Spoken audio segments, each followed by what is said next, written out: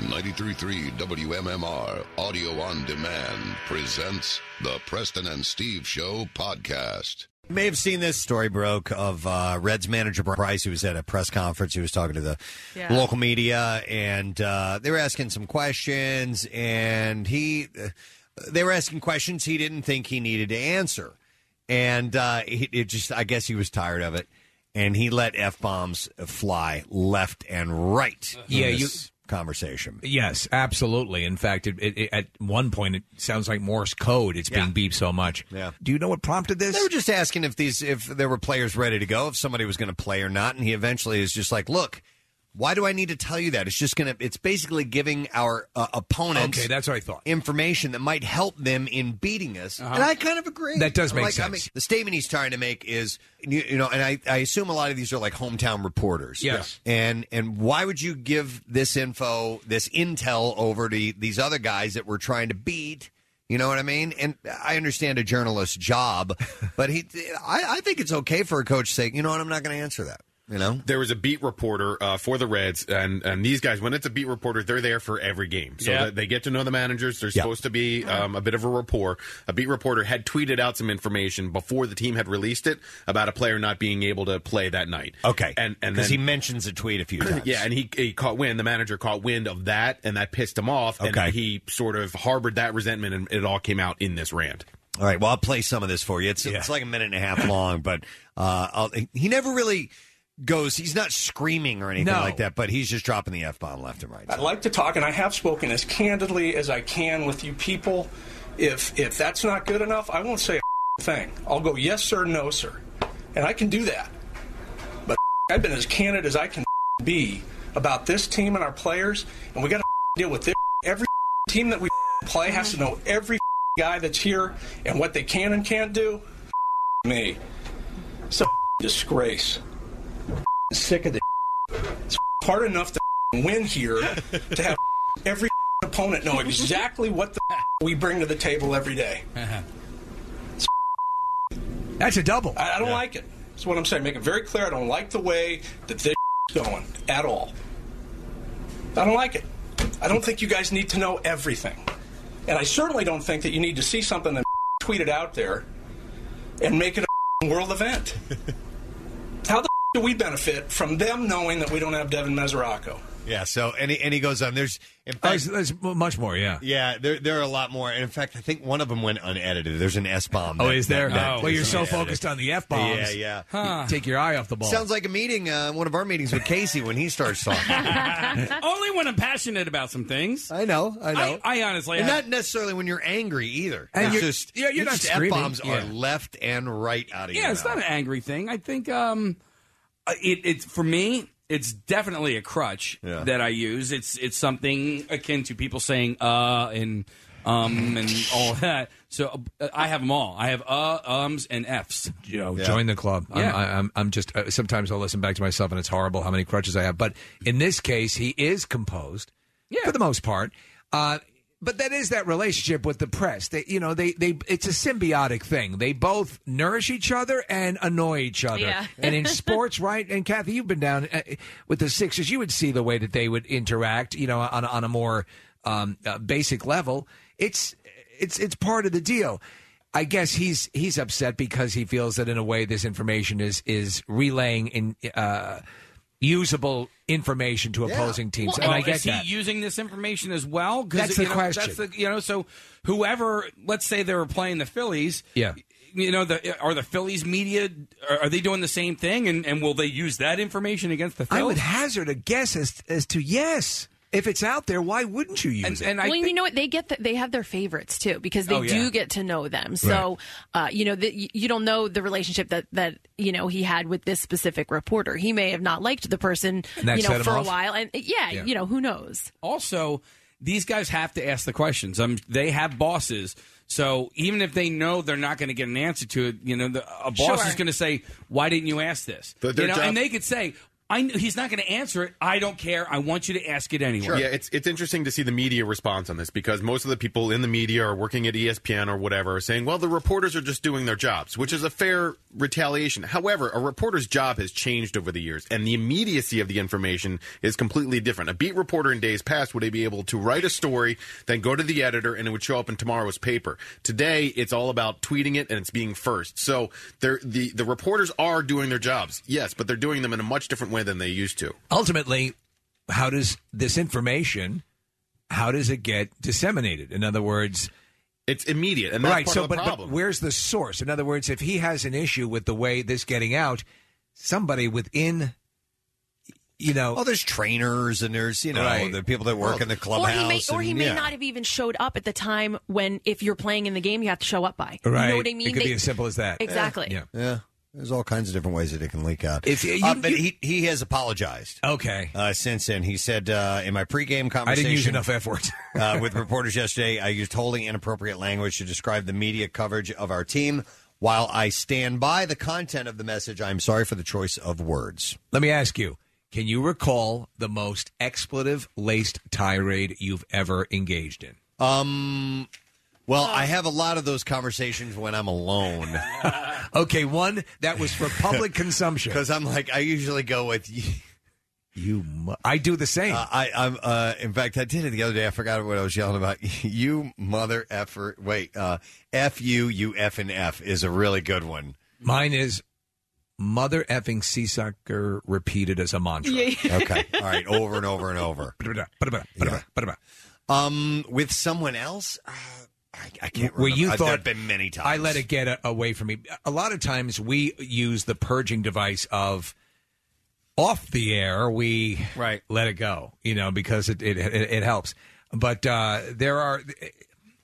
Have you ever had someone say, "Watch the language," or I did, and I was walking. It was when the Flyers were playing the Blackhawks, and I was walking through the parking lot to go into the Wells Fargo Center, and I was wearing something, and somebody said something to me about it, and I was like, yeah, well, that's because of the F and blah, and I can't remember exactly what it was, but I know I dropped an F-bomb, and it was just one F-bomb, and there was a kid there, and I didn't realize that, and I'm pretty good about not cursing in front of children. At least I try, and this guy yelled at me. I was like, man, watch your language, Listen, we were going to the Red Hot Chili Peppers concert over in Camden, and it was me and my buddy Will. Tim Graham was there as well. And you pissed in the sink. No, well, yeah, I did that, but that was totally unrelated to this particular topic. Twice, I think I did that. But anyway,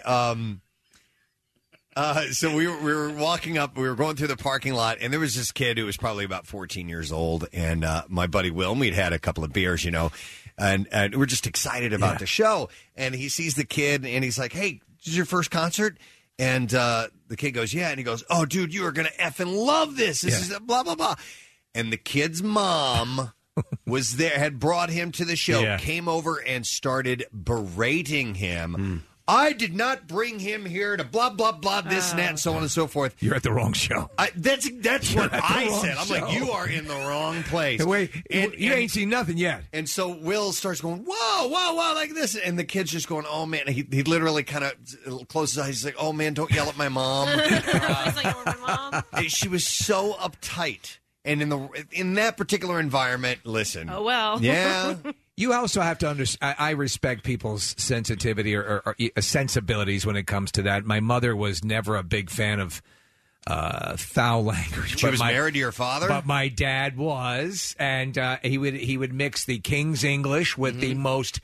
as in A Christmas Story, he worked. It was an art form. He worked in these tapestries of incredible expletives, and so it was that dichotomy. So I do understand it, but I grew up. We were very comfortable with those words pretty early on, and so it's. But there are still some people, and it does happen. You have to respect it. That it's not for public consumption. So who doesn't like it in our company is John Fulham. He really. And I don't, I he was doesn't like the cursing? How do you know? He doesn't. Well, because I was dropping F-bombs in the meeting. I was like, effing this, and effing, and why don't we effing do this, and and then so Bill Burns, who was our local sales manager, afterwards he was like, dude, He's like, do you know how many times you dropped the F-bomb? I'm like, I don't know. He's like, oh, what? He's like, and you did it in front of Fulham. Yeah, who like... Oh, well, Bill got pissed because I put my feet up on the table. So whatever. I wouldn't curse in front of John. Yeah. I mean, I wouldn't either, but it is different, and we've explained this before. Our meetings, as opposed to sales meetings or meetings that John Fulham might be in. Funny thing is, we're used to one thing, and a lot of times the other thing happens. John calls both you F-heads. Yeah. But I mean, just not in which meetings. is just not in meetings, just in passing. We're the F-heads. It is fair to adapt to other people's environments. Sure. And so if you're in somebody else's meeting, you should sort of accept their decorum. Yeah. And I went to... well, because you don't want to look like an idiot. No, you don't. Right. I went to a Seattle Seahawks game against the Eagles in Seattle, and we were 4 rows from the top, and I was used to Eagles crowds and Eagles environments, and I'm in Seattle, which is like, I guess, the most polite city in the country, and I was an Eagles fan, and I'm yelling, and there was a dude in front of me who was there with his kids, and I felt like the world's biggest jackass, because he turned around and he looked at me, and he's like, could you just cool it with the language, mister? And I was just, and then I realized I'm in their stadium. I'm a Eagles fan, and I'm doing a poor job of representing my city, and I felt awful as a result. We're the time that you got kicked out of the golf outing for calling somebody an effing pussy. Yeah, a big effing pussy. Well, that was. I'll relay that story again because it's too priceless. This was at the. I don't think you used the F-bomb. No, you did not. No, You're right. I said you, sir, are a big, cheap kitty cat. big just a big P. Yeah. No. And, so we're there at this slightly hoity-toity auction, and it was Nick, it was Preston, it was myself. We're up in the front, and I think I almost heard a, and then Nick's hat was spinning in the air. Yeah, he was gone. And he was gone. They yanked him out of there. Yeah. I had taken my outside drinking inside. I believe that was your last time ever on the microphone at that particular event. Oh, the event, sure. I've been to the event since. I've been invited back, fortunately. Just a quiet. Yeah. Don't let him near the microphone. See you later. So anyhow, he's apologized for it and realized that the F-bombs didn't need to be thrown out there to get his point across. Yeah. I mean, he was expressing how fed up he was with He all wasn't on live TV. I really don't think it's that big of a deal. I think if you're in a room full of adults, it's okay. I mean, like, you're not in front of the Mormon Tabernacle Choir. Yeah. You're in a room full of, and I've been around press people. I was with them yesterday. Guess what?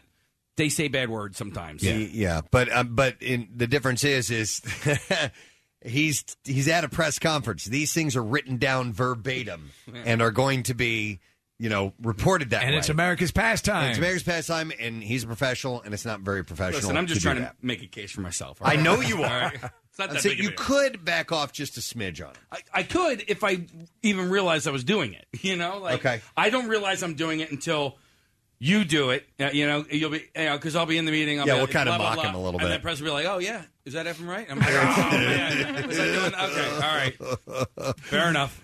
Hang on a second here. Let me get a couple of calls here. I have Dave on the line. Hey, Dave. Good morning. Hey, you guys rock. Thanks, man. What's up, buddy?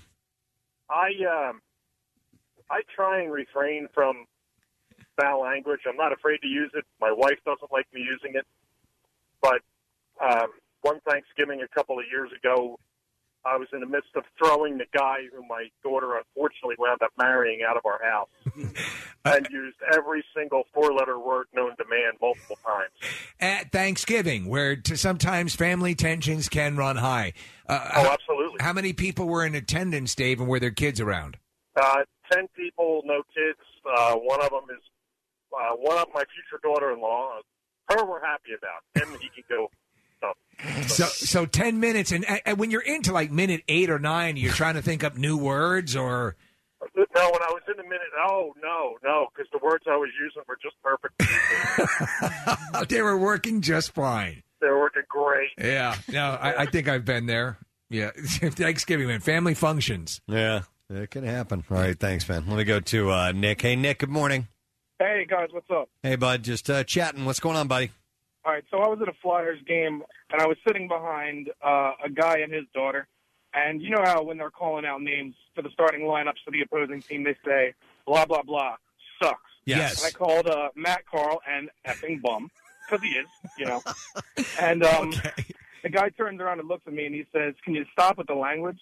And what really kind of peeved me out about that was the guy was like 50, and his daughter was like 29. So I had to sit next to my friend the whole time, and I was just like, what do I do with myself now?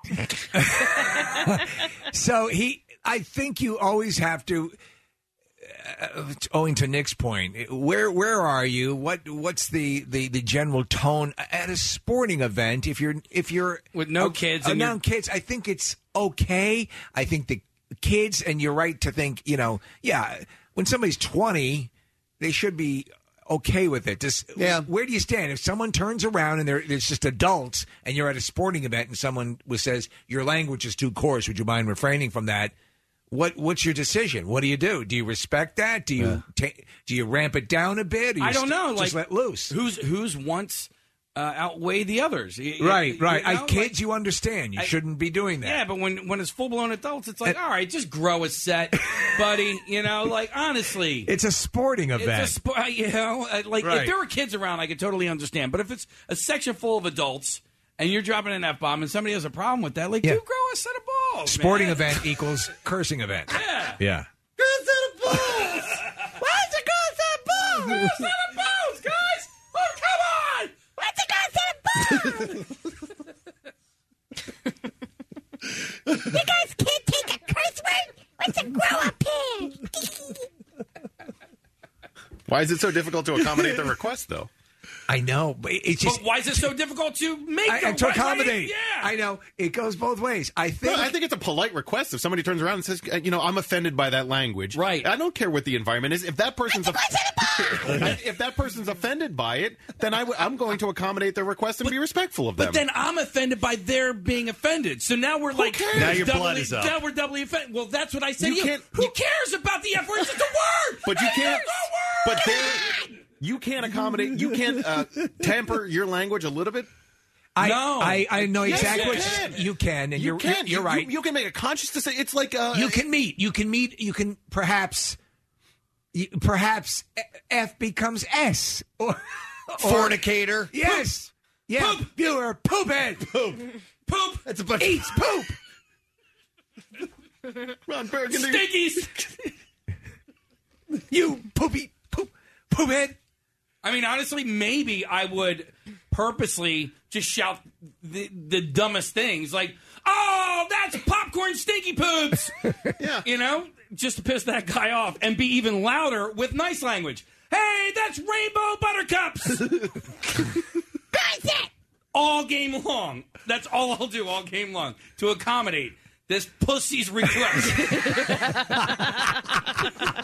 Look, here's my point. I don't disagree with you that you should go to a sporting event and expect to hear foul language, or go to a concert and expect that some people are going to be drunk, or I get it. Yeah. I'm just saying, if a person makes that request, it's important to them, so why not accommodate their request? I'd rather hear people yelling stuff like that at the opposing team and doing that than just sitting there and just normal conversation and listening to them prattle on with a Who did you have, or who was it? Somebody, one of you guys was just at an event. I was just at a Phillies game, and this guy behind me for 2 hours was just as offensive as the cursing guy, okay? But he didn't say anything offensive, but he was bothering me because he was talking at such a loud level where everybody around him was now a part of his conversation for 2 hours. Didn't an old woman sort of lean into you and say... she leaned over to me and she says... Are you says, dealing with this? She says, I'm hard of hearing, and I really feel bad for what you have to go through right now. Because, But by the way, there's cocaine in my panties. But you're within your rights to turn around and be like, dude, you're offending everybody here. Because you paid for your ticket, that guy paid for his ticket. Like, I don't see what the problem is in asking somebody politely to just bring it down a little I think it's...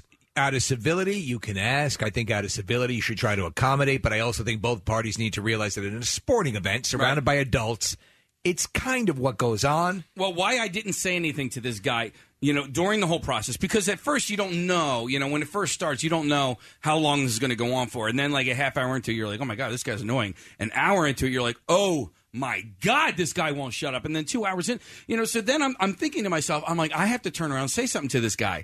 And the reason I didn't is I reasoned in my mind. I go, who am I doing this for? Am I doing that for me, or am I doing it for everybody around? Am I doing it for him? I go, and when or for your new best friend, this old lady. When it ultimately came down to my ego, to me, I'm going to tell this guy to shut the F up for me. Yeah. And that's what this guy is doing. Then, you know what? Then I just need to settle down and not say anything at all. I don't know, man. It's bothering you like a week later. No, I'm fine with it now. I'm You don't sound fine with it. I didn't. Steve brought it up. I brought it up, Dick. Wait, hang on. See? Hey, watch that. Come on in! But all right, so now I'm reliving it. But yes, it was quite bothersome. And No, the reason the reason I didn't say anything was because it was all about me at that moment. Me saying something to that guy has nothing to do with him. It has nothing to do with my son that I was with. It has nothing to do with anybody else. It has everything to do with me and letting this guy know what he's doing, what he's saying is pissing me off. But I don't think it's just about you. So you're saying around kids, you should probably. I'm talking about the foul language. Well, this guy, and that was the other thing. He wasn't saying a bad word. He didn't. No. I'm He's saying in general. I'm going back to the other conversation. Around kids? Yeah. Sure. Okay. And what if your mom was with you? That's a good question. Yeah. It's a good question because my mom has never said an F word ever in her life. Would you turn around and ask someone to stop dropping an F-bomb if your mom was with you at a baseball game or something like that? Probably not. No? No. Okay. Probably not. All right. what is the parks policy? What is Citizens Bank? They can technically they can throw you out. They can throw you out for absolutely. foul language. One of the best inventions over the last few years, I think the NFL pioneered it, but the ballpark does it now too, is you can text. Yep. So you don't even have to turn around and you text a number to a certain section and you say, this person's bothering me. And the Phillies ushers, and I assume Eagles ushers, I don't go to as many Eagles games, but they're great about it. And they come down and they will address your concerns for you. Let me go to Steve. This is funny. Steve, good morning. Hey, guys, you guys rock. Thanks, man. Appreciate it. What's up, Steve? So I'd taken my wife and my kids to a Hershey Bears game, and this lady behind me was irritating the bejesus out of me. And so I turned around and said something kind of off-color to her about it. And my wife says to me, she says, "Shh, you can't say that. They said that at the beginning. It's a family-friendly environment. You know, you can't swear." Yeah. No more than 2 minutes later, a chant started going up in the crowd for something that they didn't approve of. BULLS blank, blank, blank. Oh, bull S. Bull S. A-hole. I said, there goes Bull your S. Yeah. mentality. Yeah, funny. Steve. It's hard to argue back from that point when the entire stadium is dropping expletives. Yeah, it was very funny. I love it. Thanks, man. I appreciate it. By the way, did the lady shut up? No, she went the entire game and just kept yammering on. Oh, Jesus. I can't stand that. I told you about the time I was in Baltimore and the guy from Boston was sitting behind me going, "Come on, Sax." It was just cut. Sax. Let's go, Sax. When you're at a baseball game or a football or a hockey game, and the group around you is great and makes it fun. It's the best, that communal thing. Yep. But man, if you're stuck with someone who's a raging a-hole, it just kills it. Like the Sax guy. In 2010 or 2011, the Phils were in the NLCS against San Francisco, and I was sitting at the game with my brother. It was Game 6, a game that they lost at the end of the series, ended the Phillies season. And there was a guy sitting behind us who was a Phillies fan in theory, but could say nothing positive the entire game about the Phillies. And he was just, Ryan Howard sucks this and Hunter Punk sucks that. And I was just like, are you even a fan of this team? Like, could you say one positive thing? And it was just so. I mean, here I am 5 years later. I'm still mad about it. You still live it, yeah. It was probably my brother. He does that. He does. And they can do one little thing wrong, and he's like, "That's the worst player that ever played for the Phillies on the face of the earth ever." That sounds about right. That does sound about right, actually. Let me go to Sean. Hey, Sean, good morning. Hey, Gadzooks. Gadzooks, what's up, my man? So I got a buddy from New Zealand who visited me when I went to Penn State. We were at a football game in Beaver Stadium, and he plays rugby back in New Zealand, where the C word is used for everything. The female version of the C word, yes. Correct. Yeah. So he's screaming all these things he was screaming at rugby. Run it straight, you bloody effing C. And some girl in front of us turns around, "Excuse me, we don't use that language here at Penn State University."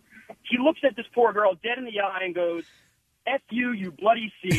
Oh, no. He brings her hand back, So that went over well. slaps him right across the face, and he was mortified. She slapped him right across the face? And there you go. I think she might have been within her rights. I don't think she was. Yeah. I mean, there's violence. It is violence, but it's still you've been called the C word is the lethal. nuclear bomb. It far exceeds the F word. It's actually it's a sharp word. It cuts. If you want it to what I mean? level a room quickly, drop that. Yeah. You might get away with the F bomb. I do use that word playing golf. I say it to myself if I make a bad shot. Not just when you're playing golf. No, you're right. No, you're right. But I use it a lot when I'm having a bad round, you effing. Is that where your worst language comes out? The golf course? In church? It can be. Yeah. Because you're isolated. Yeah, my real vile ones, yes. Yeah, and I think it's, of all places, that's probably most acceptable out there. You're not really around many other people, unless there's somebody in your foursome that's offended by it. But it's always directed to myself. Sure. Which is, I would have a hard time saying it to somebody's face. It's hard. Yes.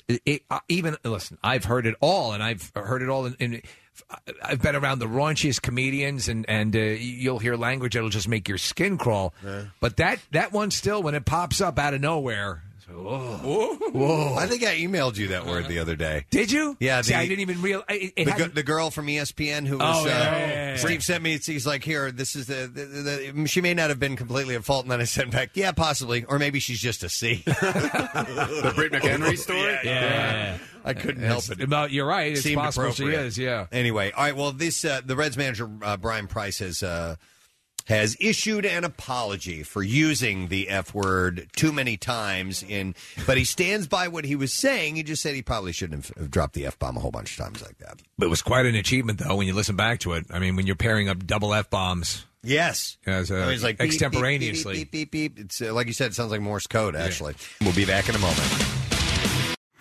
Stream WMMR anywhere you have an internet connection.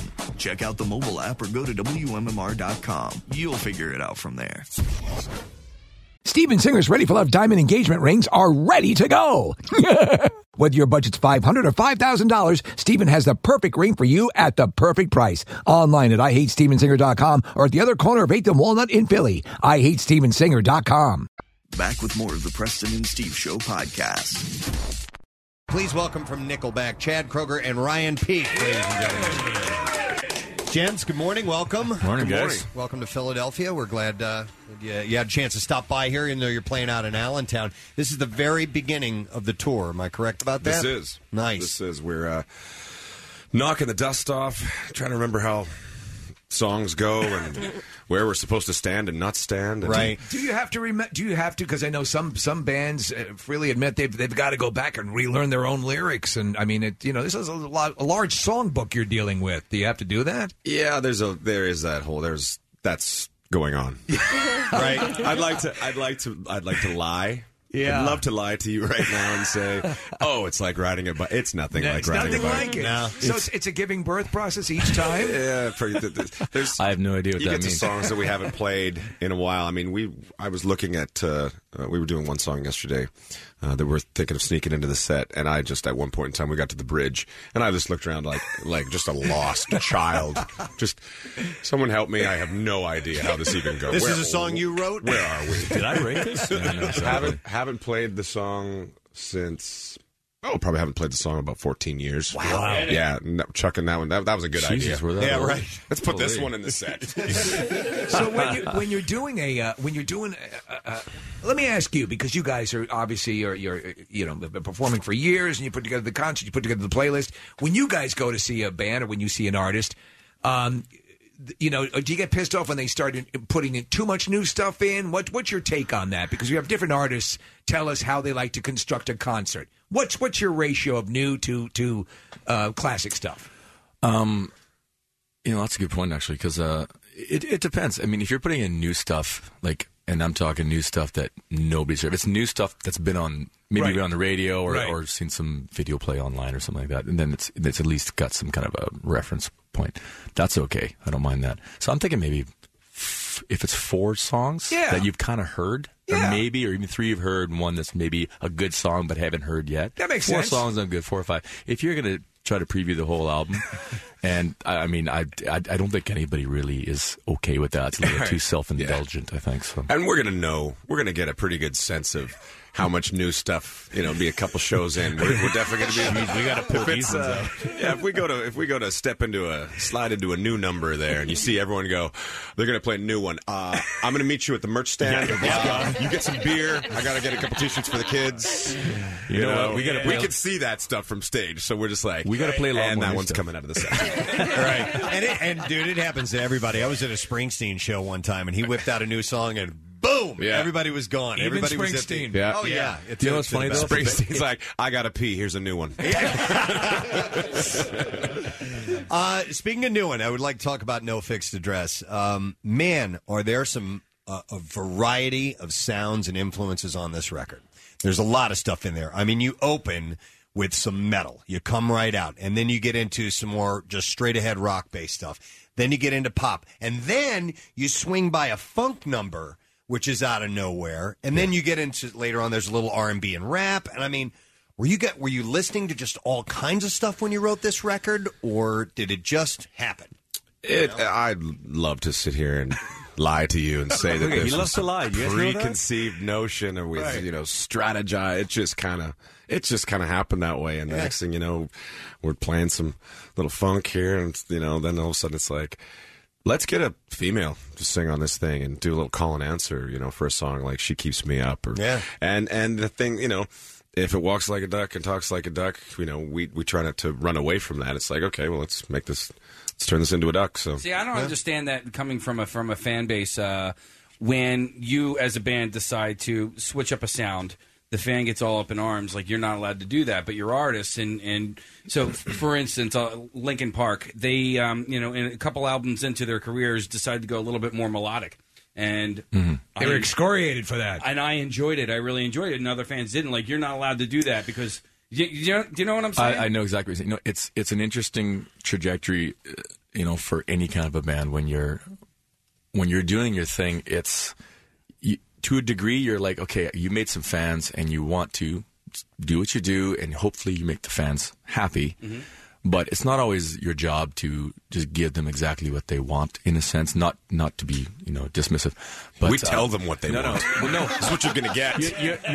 You're supposed to give them a window into what you do, right? And say, here, I think you guys, we like this. We hope you guys like this, and we hope you come along for the ride. Some might not. That's what you did on the first album. Yeah. You know what I mean? Like, we like this, and hopefully you'll like it too. Exactly. Well, actually, that's got to be part of the process. But I was reading about you, Chad, and the songwriting that you did initially in the early days of the band and how you approach things. And you kind of, at least as legend has it, you sat down and would just try to absorb the things that you saw in hits, things how to write a hook. You sort of taught yourself the mechanics of making a winning song. First off, is that true? And second off, is that even a viable formula? Because you are. Every time we talk about you guys, you're a hit machine when it comes to writing hooky rock songs. Well, first off, thank you. Okay. You can take any one you want in whatever order. Be careful what you read. There's always this thing that always looks like, we know what we're doing, first off. Just have no idea. Just wandering aimlessly like children lost in the forest. But there is some, your degree of success is higher than much others. And so it speaks to something. There's a lot of horseshoes tucked up in there. That's a whole other story. Yeah. A little clinking and clanking when I'm walking.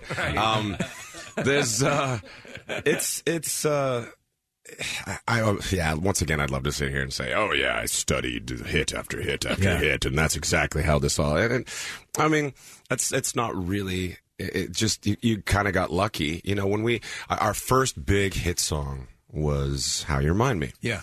And there was, then... It was kind of like, hey, we should kind of see if we can keep this thing rolling. How did we do that? Okay. And then looking back, okay, it's not a 9-minute song, and you just kind of go back and go, what were we doing there? And it's like, oh, actually, there's kind of like 3 catchy parts to the song, and I guess that's important. Sticks in people's heads, and it was less, surgical, and it was kind of just being aware, kind of like, oh, yeah, that was pretty organic in the sense. I remember him came over to the house and he showed it to me on acoustic, and that showed up when you weren't at a very how do I want to put healthy. happy place at that day. In my relationship, the day you came up with it. So I mean, it's organic in that sense. You're like, I'm just so mad, and that came out organically. I hate you, bitch. Right? Just wasn't as ringy. So just probably wouldn't have flown. I don't know. Hey, I kind of like to hear a song called "I Hate You." Yeah, can anybody relate? Chad, I want to ask you about that. Are you a happier guy now? We were at a show years ago, a long time ago. You played a different radio station we worked at. You played a festival show. And at some point in the set, you stopped, middle of the song, told this guy to get the F out of there. Get out of here right now. We're leaving. We are not going to play another note. I don't know what the guy did. You would have been working in Washington. No, it was here. Was it here? It was in Philadelphia. Yeah. It was He did it more than once. Another time, Chad. Another time. There was. I think I've done it. I remember doing it. I think maybe twice. I was sitting there and we were on a bill. And it was just a grab bag. So, you're going to get people there that didn't want to see us. And this would have been, this was a long time ago. Oasis played this show. I had some 13-year-old little pissant in front of me just fingering me the whole set. Yeah. Just sitting there flipping me off. And it wasn't like he was even 3 rows in. He was front and center. Like the kid could have spit on me, and probably did when I wasn't looking, and was just sitting there, both hands in there, just flipping me off and just giving me the, and he was definitely telling me what I thought, and I was like, you know what, you can go back and start all over and work your way back up to the thing, and then Do you know what's funny though is that I don't go to McDonald's and give him shit when he's serving burgers, so or crap. It's American radio. You can't say the S word. Sorry. He's talking about that. the Eugene Levy show. There you go, the Gene Levy show. You know what I'm talking about? But that created a perception, and and we were and for a long time then it became this thing about being chic to hate Nickelback. We were participating in it, and then all of a sudden, I was like, well, the video, the Funny or Die video comes out, and you guys are making fun of yourselves, and that aspect had not been, we had not seen that. We had this one perception, and then I'm like, these guys are funny. It's a funny video. They're self-deprecating. And that just it turned, for us, because you can't argue with what you guys have achieved, musically. It's amazing, and it's just. Did you find that video yielded a lot of changed opinions? Because you were making fun of how it was somehow chic, and then that sort of became lame to be a Nickelback denier. Do you know what I'm saying? Yeah, I no one can be as self-deprecating. Like we are.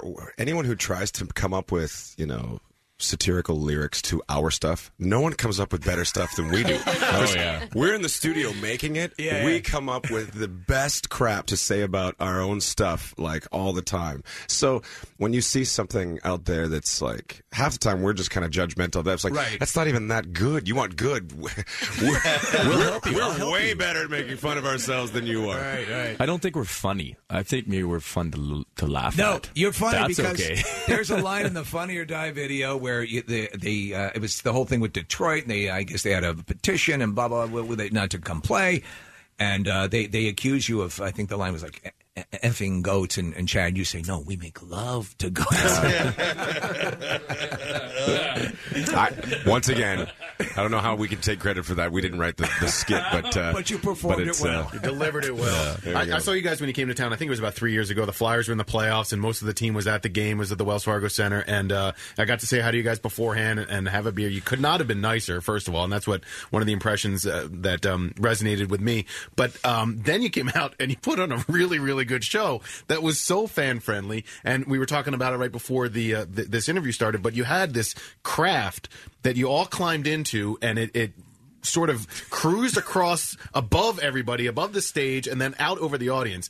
I take it that's not going to be a part of this tour. That was so close to Spinal Tap. I don't know what was going on. But it was awesome. It was neat. But every night I kept thinking, this is the biggest cookie cutter in the world. Like if this thing falls, we're just going to go and make this people cookie cutter. This is going to be a disaster. Well, you talk about a Spinal Tap, but Chad, you've worked with Steel Panther, right? Yes. In the song "Balls Out." Are you featured in that song?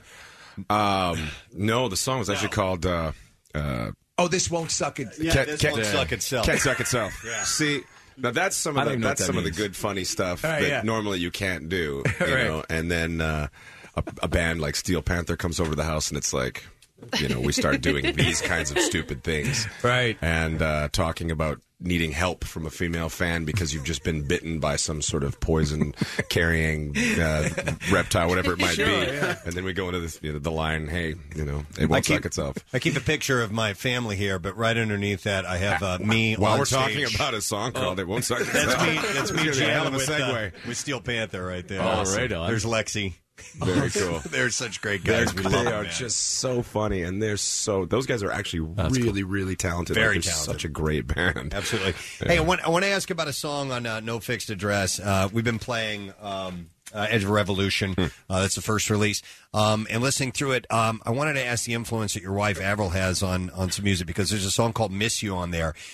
I totally hear her voice when I hear that song of singing that tune. Does she help out in writing or ideas? She usually just tells me if something sucks. Well, that's helping. That's what a wife does.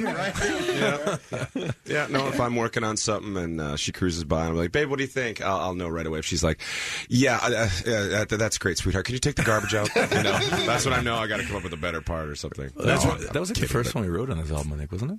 I think it was one of Miss You was the first song that we that was our first stumbling into this record. Yeah, just is that how it starts? You just because I know now that you hear more and more that artists, when they're on tour, they're writing material for the next album, which seems like a daunting thing, but so they're very regimented about it. Do you just say, okay, it started up again. I'm being inspired. Let's take a crack at it. It's funny. You just never know when lightning's going to strike, and you're just going to be like, need a guitar. But I think it's hilarious that when I sit down with another band, I approach songwriting, I think, the way that you should. You should know what you're singing about. You should have a topic. You should know your theme. You should start off with your chorus. Right. Let's write our chorus, and then we're going to use our verses to describe what's going on, in two different ways to our theme.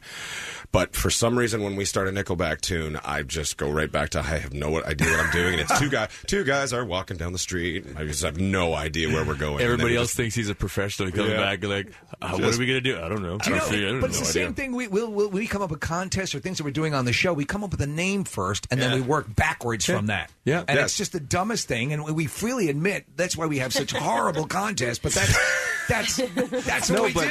But it's just reverse engineering those contests. It's about recognizing the good pieces, keep those little nuggets, and then you just put the puzzle in together. Do you guys write acoustically first?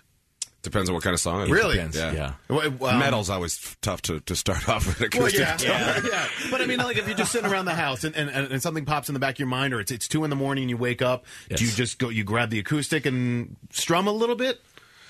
That happens a bit for sure. I mean, it's the easiest thing to grab for right. sure. When I try to have an idea or have an idea pops in my head, I grab the phone and find some kind of recording app and I sing it, whatever melody I've got. Yeah. Then I'll keep that, and then I'll go to play it, and I'll check my phone, and I didn't record it. So that's usually how it goes. Right. So millions of dollars of recording equipment. Yes. If I go through, if you were to grab my phone and go through my voice memos, you would hear a lot of me rolling over at like 4 a.m. and then trying not to wake the wife up. Right. So I'm like. What? Oh, nothing. And you would hear that. What the hell are you doing over there? What do you guys listen? What do you listen to, music wise? Everything. Just absolutely everything. Yeah. Everything from country to. I mean, we are such a grab bag. If you're in the vehicle with the whole band, you're gonna get. Just left field to from here to there to just all One over Direction, the place. 5 Days of Summer. Are you collaborating with them? Are you doing something with them? I did. I just wrote with both One Direction and 5 Days of Summer, and I think I did it the right way. I actually went in with an idea and was like, "Hey, what about this? It might be terrible, might be whatever." Instead of the way we normally do it. As a hired gun, which I mean, you've like with Doherty and Daughtry. Wait, I'm getting paid for this. You should be. People buy music. I don't even think they buy music anymore, do they? I do. There's a big bit about that on the Grammys last night. But is that and movie? You wrote the song for Spider-Man, a hero.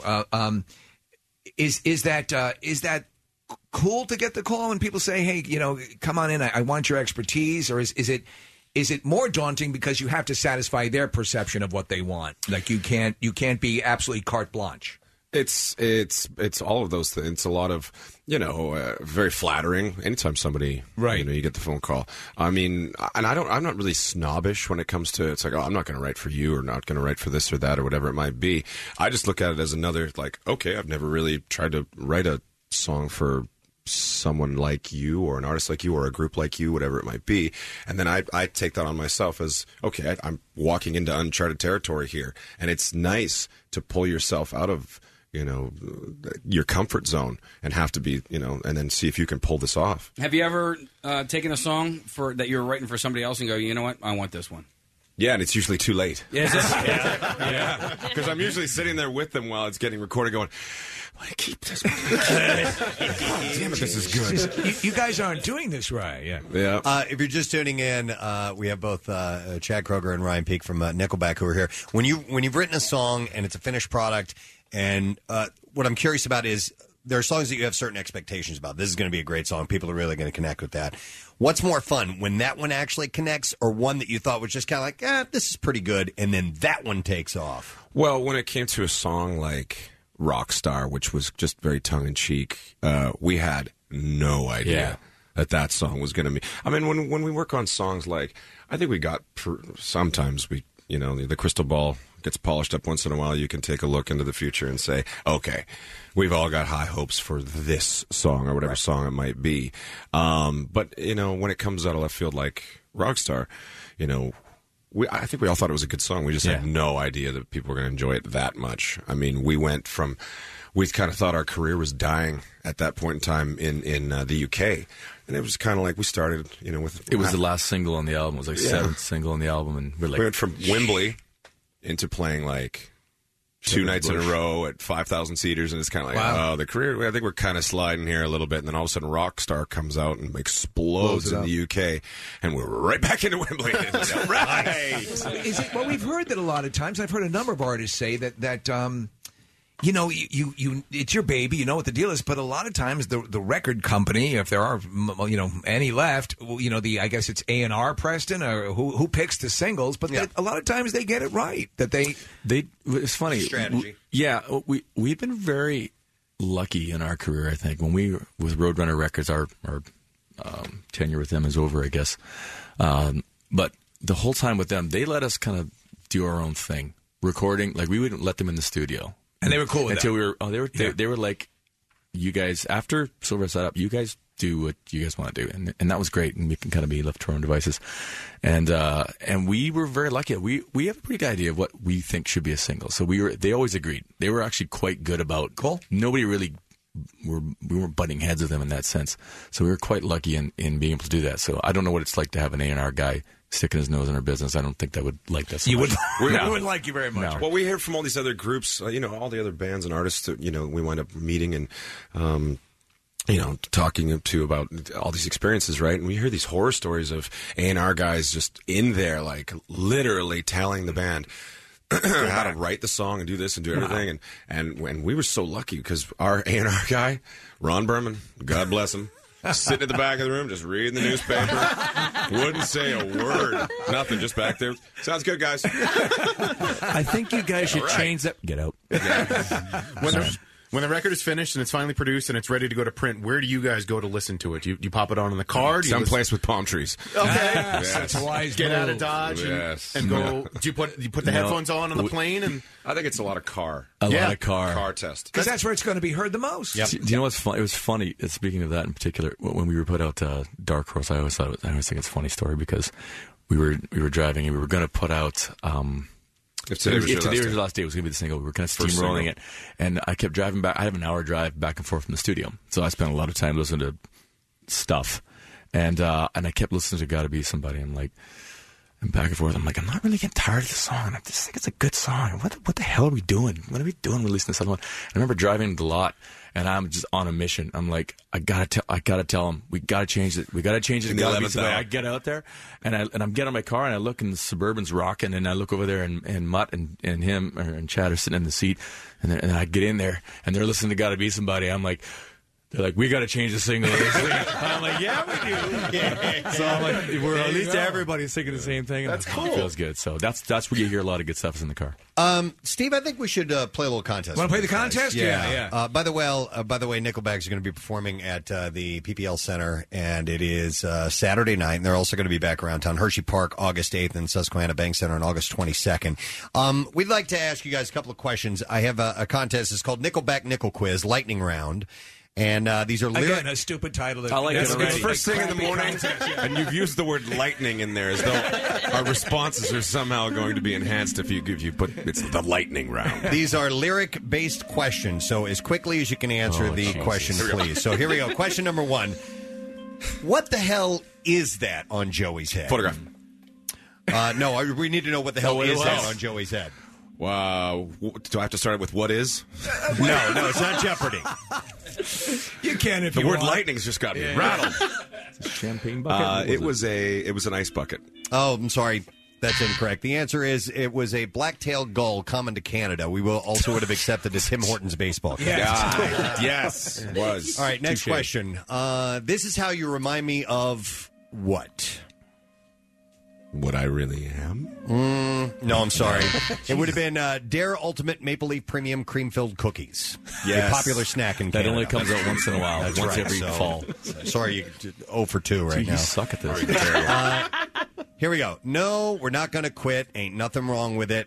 Just acting like we're what? Professionals. Manimals. No, I'm sorry. It was Bobby Ash who starred as Uncle Bobby on a very popular Canadian children's show in the 1970s. Isn't he in jail now? Is he in jail? I don't know. I just saw it on a list of Canadian Google things. that. I've never heard of him. Only have 5 questions, by the way. Number 4 here. Well, it's midnight. Damn right. We're wound up too tight. I've got a fistful of what? Whiskey. No, it's Tricholecema sublinus, or a Canadian leaf beetles. Okay. Of course. And then finally, how the hell did we end up like this? It's wind up. That's a good question. I'm doing good now because we've been rehearsing, so I think I know some of these. We're trying to help you. Oh, you're out of time. Sorry. We're like this mostly because of the Battle of Vimy Ridge, a World War I battle in which Canadian forces defeated advancing German troops. I'm sorry, Jim. We did. Yeah, we did. Nothing. 0. In the nickel 5 quiz. Not as good as That's why we're rehearsing. We have no idea what we're doing. Yep. Well, yeah. So, are you gonna go into the venue and play this week and get warmed up that way, or have you already done it in rehearsal? We should go on spaces? Friday night. I think maybe. Yeah, just the night slide before, in. maybe. I don't Friday. know. Okay. No, we've been hard at work trying to. Since last week. Yeah, there's this really strange military-looking facility out there where lots of, U2's gone out there. Tons of bands. It's a secret place, right? Yes. It's a big little green building. It's on the ground. I think it's about 4 hours away. It sounds very so. It's a subterranean sort of thing. Subterranean. Yes. I exactly. assume a lot of retinal scans and things to get in. Tons. You guys are going to like the venue, though. I saw Petty there in the fall, and it's a cool place to play. And the Flyers, the minor league team, the Phantoms, play there. So a lot of really good seats, and you're on top of the action when you see a show there. It's going to be just as cool as the Petty show. Absolutely. Except with us playing. Right. Got it. Hey, guys, thanks for coming by here. We appreciate it. And hey, man, thanks for having us. enjoy the tour. I know you're going to be really, really tired several months from now, so I'm glad we got you now. We're fresh here. Yeah. Cool. Thanks, man. Just disgruntled bastards if you came at the end of the tour. Ryan and Chad from Nickelback. Let's hear it for them, guys. Thank you, gentlemen. Thanks, man. All right, we are going to take a break. We will come back in just a moment. Please stay with us, my friend. The Preston and Steve Show podcast. 93.3 WMMR. Everything that rocks.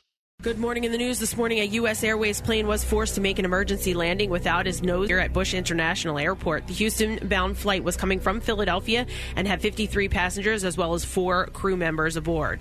A spokesperson for the airport says the pilot noticed the landing gear wasn't coming down and decided to make an emergency landing. The plane landed safely with passengers exiting the aircraft on slides. One passenger was injured, though according to the airline, the injury is not believed to be serious. Yeah, I saw the video footage of it. Sparks flying everywhere. Looks pretty freaky. I don't know what I would do if I'm sitting on. Do they tell? They have to tell you. They have to. They can't whip that on you as a surprise. And I don't know how. I think I'd freak the F out. I know what I would do. I would crap every internal organ right out my ass. Yeah. But I mean, I wonder if they, the captain tries to say, this type of procedure has been done before. It's going to be a lot of fun. Yeah. Theoretically, this should work, but if you folks are a bunch of thrill seekers, as I suspect you are when I saw you getting aboard, so a lot of Indiana Joneses out there, let's go for it. Who's in? Yeah? Come on. Yeah. The time is today to stop being a bunch of pussies, so let's have some fun. You know what, though? I talked to, this was years ago, but I talked to two pilots that flew for, I think it was U.S. Airways. Like, it was a major airline, and they flew passenger jets. And I remember asking them what scares you? And basically they were like, nothing. We can take care of it. Unless there was like 10 things happening at one time, then maybe that. But they were like, look, if the landing gear doesn't come down, we know how to take care of it. If someone's having a heart attack on board, we know what to do. If one engine fails, like they have it all. They know. And according to them, they said they wouldn't be nervous. This is so stupid. But this is almost, not to say you're stupid, Casey, but this is almost like a Casey type of fantasy type of thing where I've sat in my car before and I've looked at all the controls and equipment in my car and I've gone, I could fly a plane. Yes, of course. Defrost on. Yeah. Seatbelt, check. Gear, park, ready for, and I'm looking at all these things. I got to look behind me. I got to adjust this. I got to adjust blah, blah, blah, blah. I could do that in a plane. Are you kidding me? Hey. Do you know how complex those pieces of machinery are? Don't you dare beat yourself up. I've seen your car. There's a lot of buttons. A lot. There's a lot of buttons. Like I said, there's a great series called Air Disasters. Man, is it amazing. And you want to talk about finding out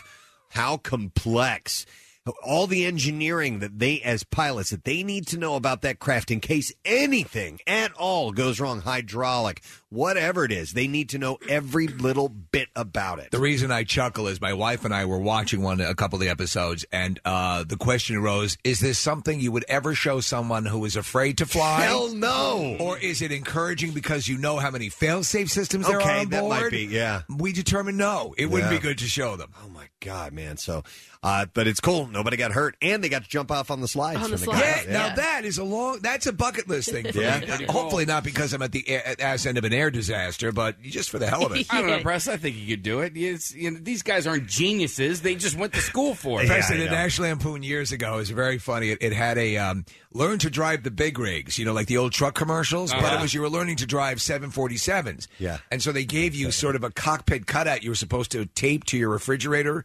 and sit there. And the great secret of flying is it's easy. Yeah. Was the whole thing. It was hilarious. The actual flying part of it, when I did my flight with the Blue Angels, and Casey, you did yours with the Thunderbirds, the actual flying part of it is fairly simple. The stick is easy to... It's a video game. Everything is fairly simple. It's all the complex machinery that's involved if there is a problem, and moving the fuel from one spot to another and all this other stuff. Landing. And take off and landing. It's a bit of an issue. Yeah, and when you're up there. Yeah, so once you're up there, you're just cruising along. No problem. You know what, though? And this didn't make any sense to me either, but when we were taxiing on the runway, I'm like, how are you steering this thing? And it's all foot pedal. He's steering with his feet. I had no idea. And still, I'm like, that doesn't make any sense. See, here my line of thinking is, if you've ever locked your keys in your car, you should never become a pilot. Yeah. And that's just, I think that's a good rule of thumb. What if you've ever coasted into a gas station on fumes? No. What if you've ever locked your keys in your car while getting money at the Mac machine for gas in your car?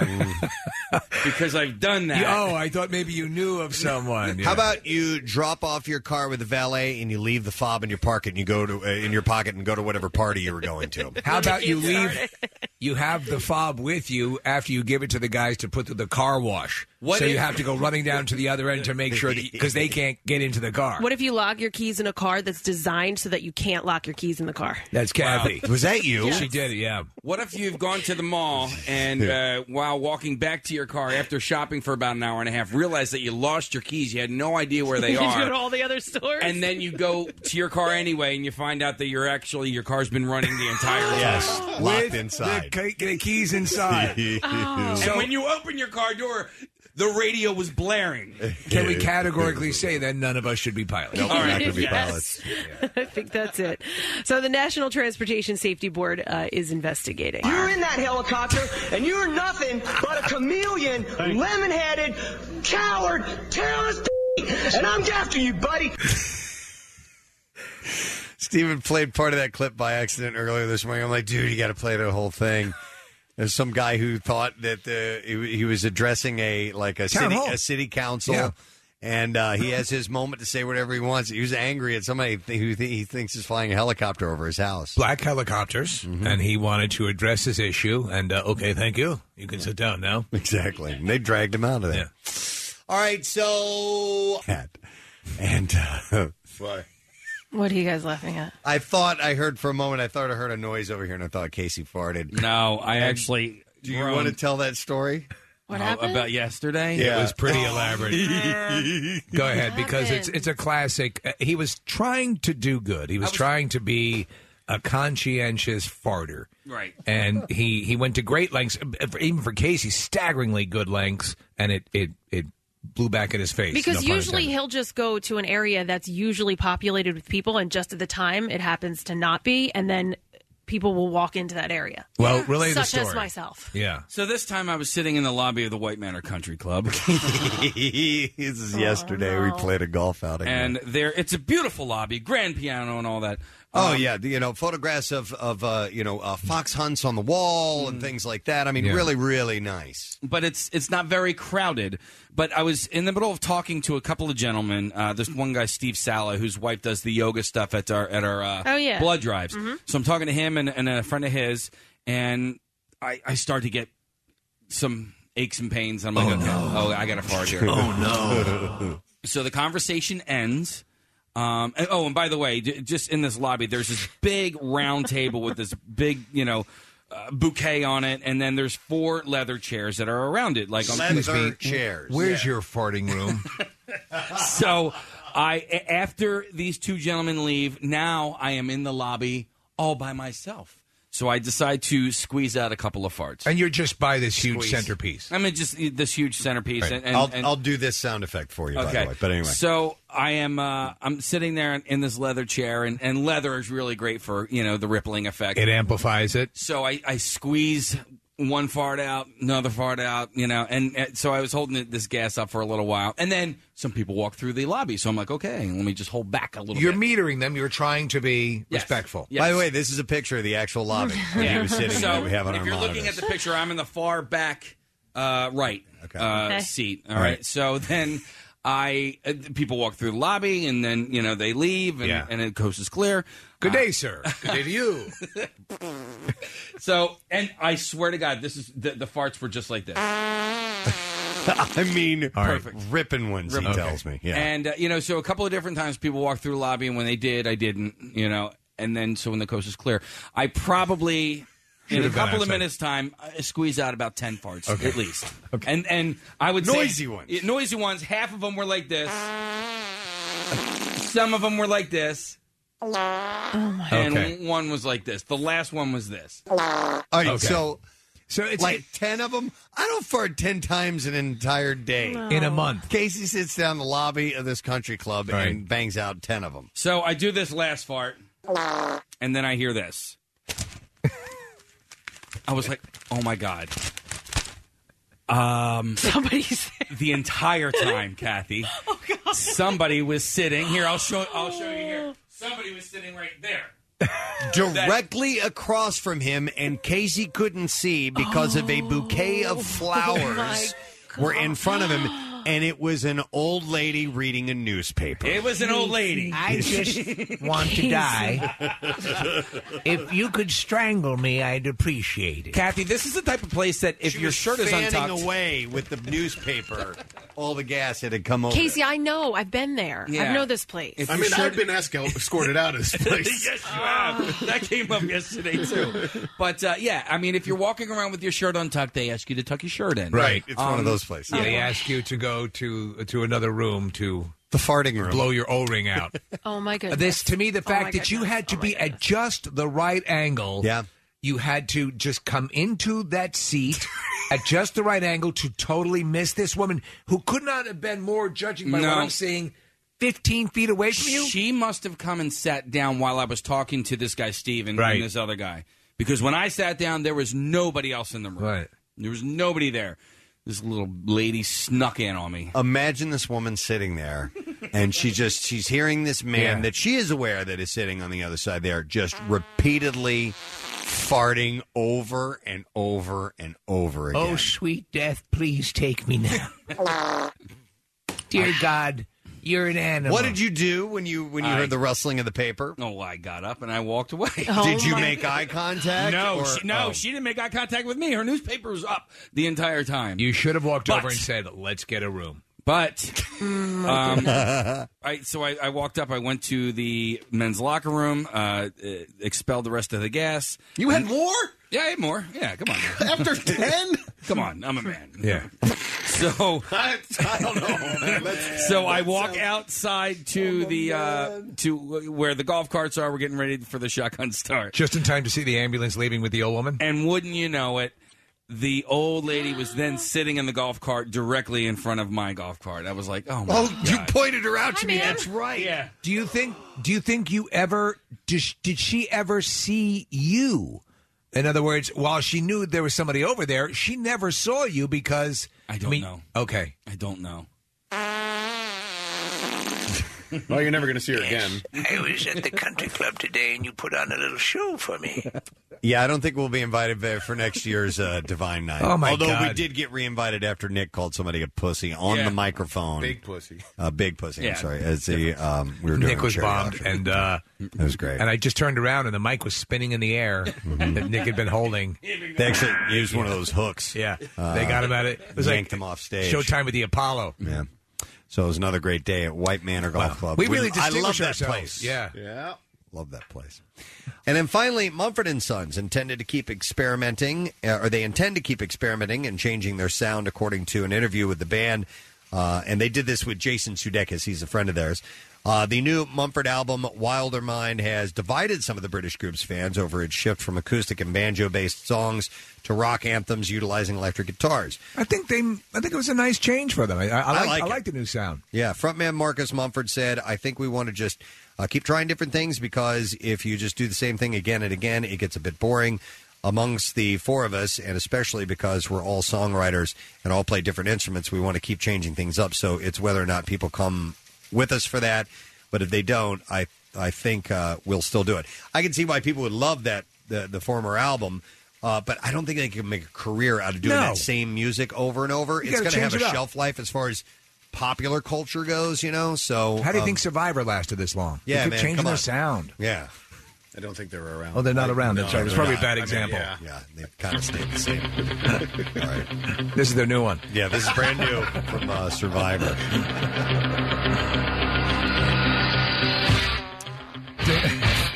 What was that? This is Eye of the Liger. Eye of the Liger. Probably my favorite animal. All right, there you go. That's what they got in music news for. Eye of the Liger. Survivor. Looks like a lion and not quite a tiger. What else have they done? Survivor.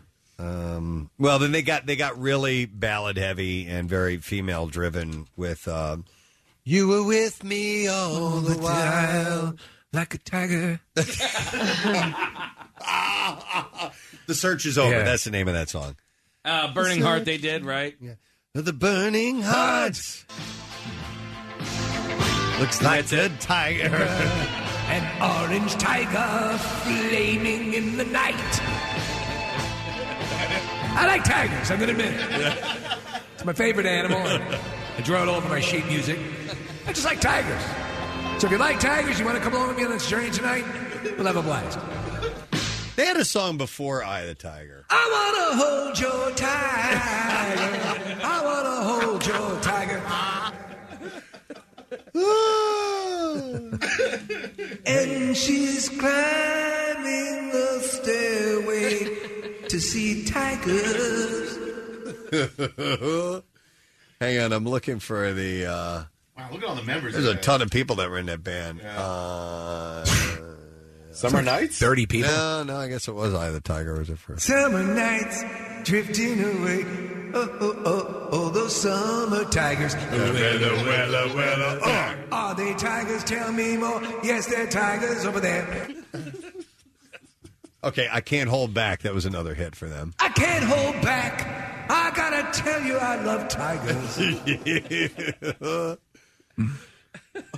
you remember that song, I Can't Hold Back? I can't hold back.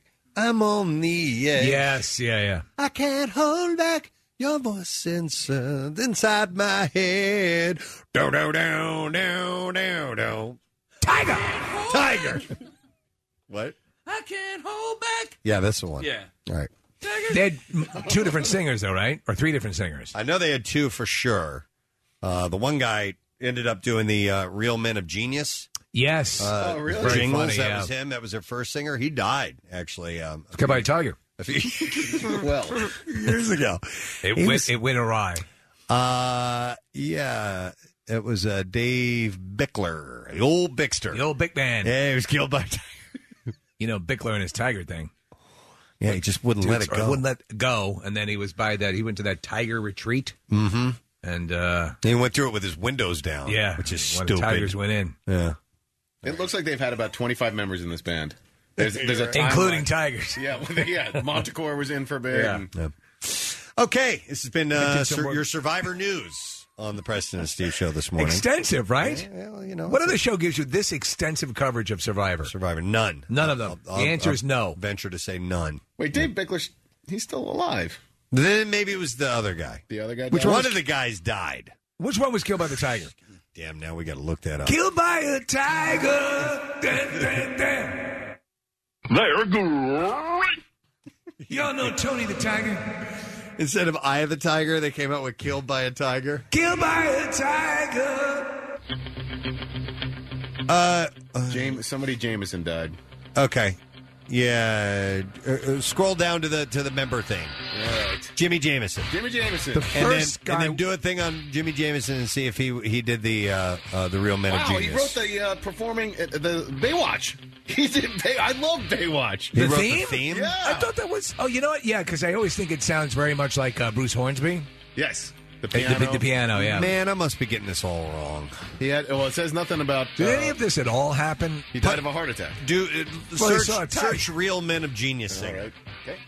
Because I may be way off on this. No, I think you're right, Preston. One of the guys, the guy who did the Real Men of Genius, the rocking voice, Singer. was at least in one of those bands. But I think it was Survivor. And we had him. Did he He that called guy up. I think we talked to him. Well, he also I know he did a Real Man of Genius for Jackson. Did he do one for the Preston Steve Show? Yeah, and some genius had him put a date on it, which you can never use it after that date. And it was about Live 8, that concert that was going on. And it was we had one made for us, and somebody put it in. Hold on, it's, vocals sung by Dave Bickler. The Bickler, the big man. Who is this guy? Right. Yeah. So he's not dead? He's still alive. All right, I'm sorry. I'm sorry to hear that. We're so sorry to hear that. Yes. Here was the Jackson Real Men of Genius one. But, Case, you probably won't find ours because Bud it was... Light presents you couldn't use it. Real Men of Genius. Real Men of Genius. Today we salute you, Jackson. Afternoons on the mighty MMR. Jackson Afternoons on the mighty MMR. Brilliant. A rigged game of radio rock, paper, scissors. What's next? Radio charades? Radio poker. Another royal flush. All right, anyway. I like that, though. Yep. I forgot that we had one. We did. I was a little pissed off about that. That bastards. Yeah. All right, anyhow, this has been your Real Men of Genius conversation. Rest in peace. May he rest in peace. Dave Bickler, killed this very day by a tiger. Yeah. All right. So we're going to take a break. We'll come back in a second, and we'll get ready to wrap things up. We'll return shortly. Stay with us. 93.3 WMMR proudly supports the inaugural Market Street Run for Blue, presented by Wawa. Sunday, October 27th. The event benefits the Philadelphia Police Foundation with a run through historic Old City to 30th Street Station and back for a post-run festival at Penn's Landing, featuring food and beverages courtesy of Wawa, awards for top finishers in multiple age groups, and fun for the whole family. Click events at WMMR.com for all the details and to get signed up. Sunday, October 27th. It's the Market Street Run for Blue, presented by Wawa. 93.3 WMMR is putting Philly first. We are very happy to have our next guest here in the studio with us. You've seen him for years in movies and television shows, game shows, comedies, stand-up specials, and all that good stuff. Kid shows. Louis Anderson is here. Hi, everybody. How you doing, Louis? I'm great. 9:05 or something. How can you not be just so happy to be out? You were saying how thrilled you were to wake up early for radio. I got up and I was going, oh, this is one of those beds they advertise where the sleep number was go back to sleep. And then you just get up. You force yourself up in the morning. You go, all right, now, right foot. Get that over the bed, left foot.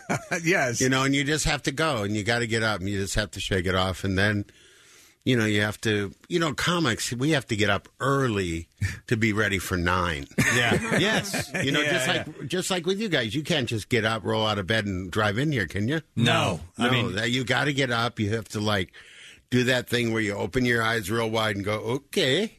Yeah. I have to take a shower in the morning. Yeah. There's something about that finally gets me going. Without it, I'm a mess. Yeah, I just wet a towel and just lay it over me for a while. Just wait. To bring me back. The same way you might try to resuscitate someone. Especially if it isn't your towel. What do you care? Right. You said you used to, we were talking before you came on, and you used to, when you played in this area, you'd play the Valley Forge. Yeah. Yeah. And that was a great theater. Right. I think the last time I played there, actually, John Panette, I think, might have been, he might have stopped by and did a set. He was a great guy. He was, yeah. And I opened for the Pointer Sisters there. I opened for Smokey Robinson there. Wow. They would get wild. I was telling you that at the Sister Theater, which was the Westbury Music Fair up in New York, I saw Bob Hope there. Right. They would do everything from rock bands to revered. Roseanne and I played both. We played when we did our first tour, we played Westbury, and then we came down here. We played all the tents. We were up in the East Coast. In where are those things up by Boston? All those melody tents, and people who perform know these. Right, kind of indoor, outdoor places Sure. where they just do them in the summer. Yeah.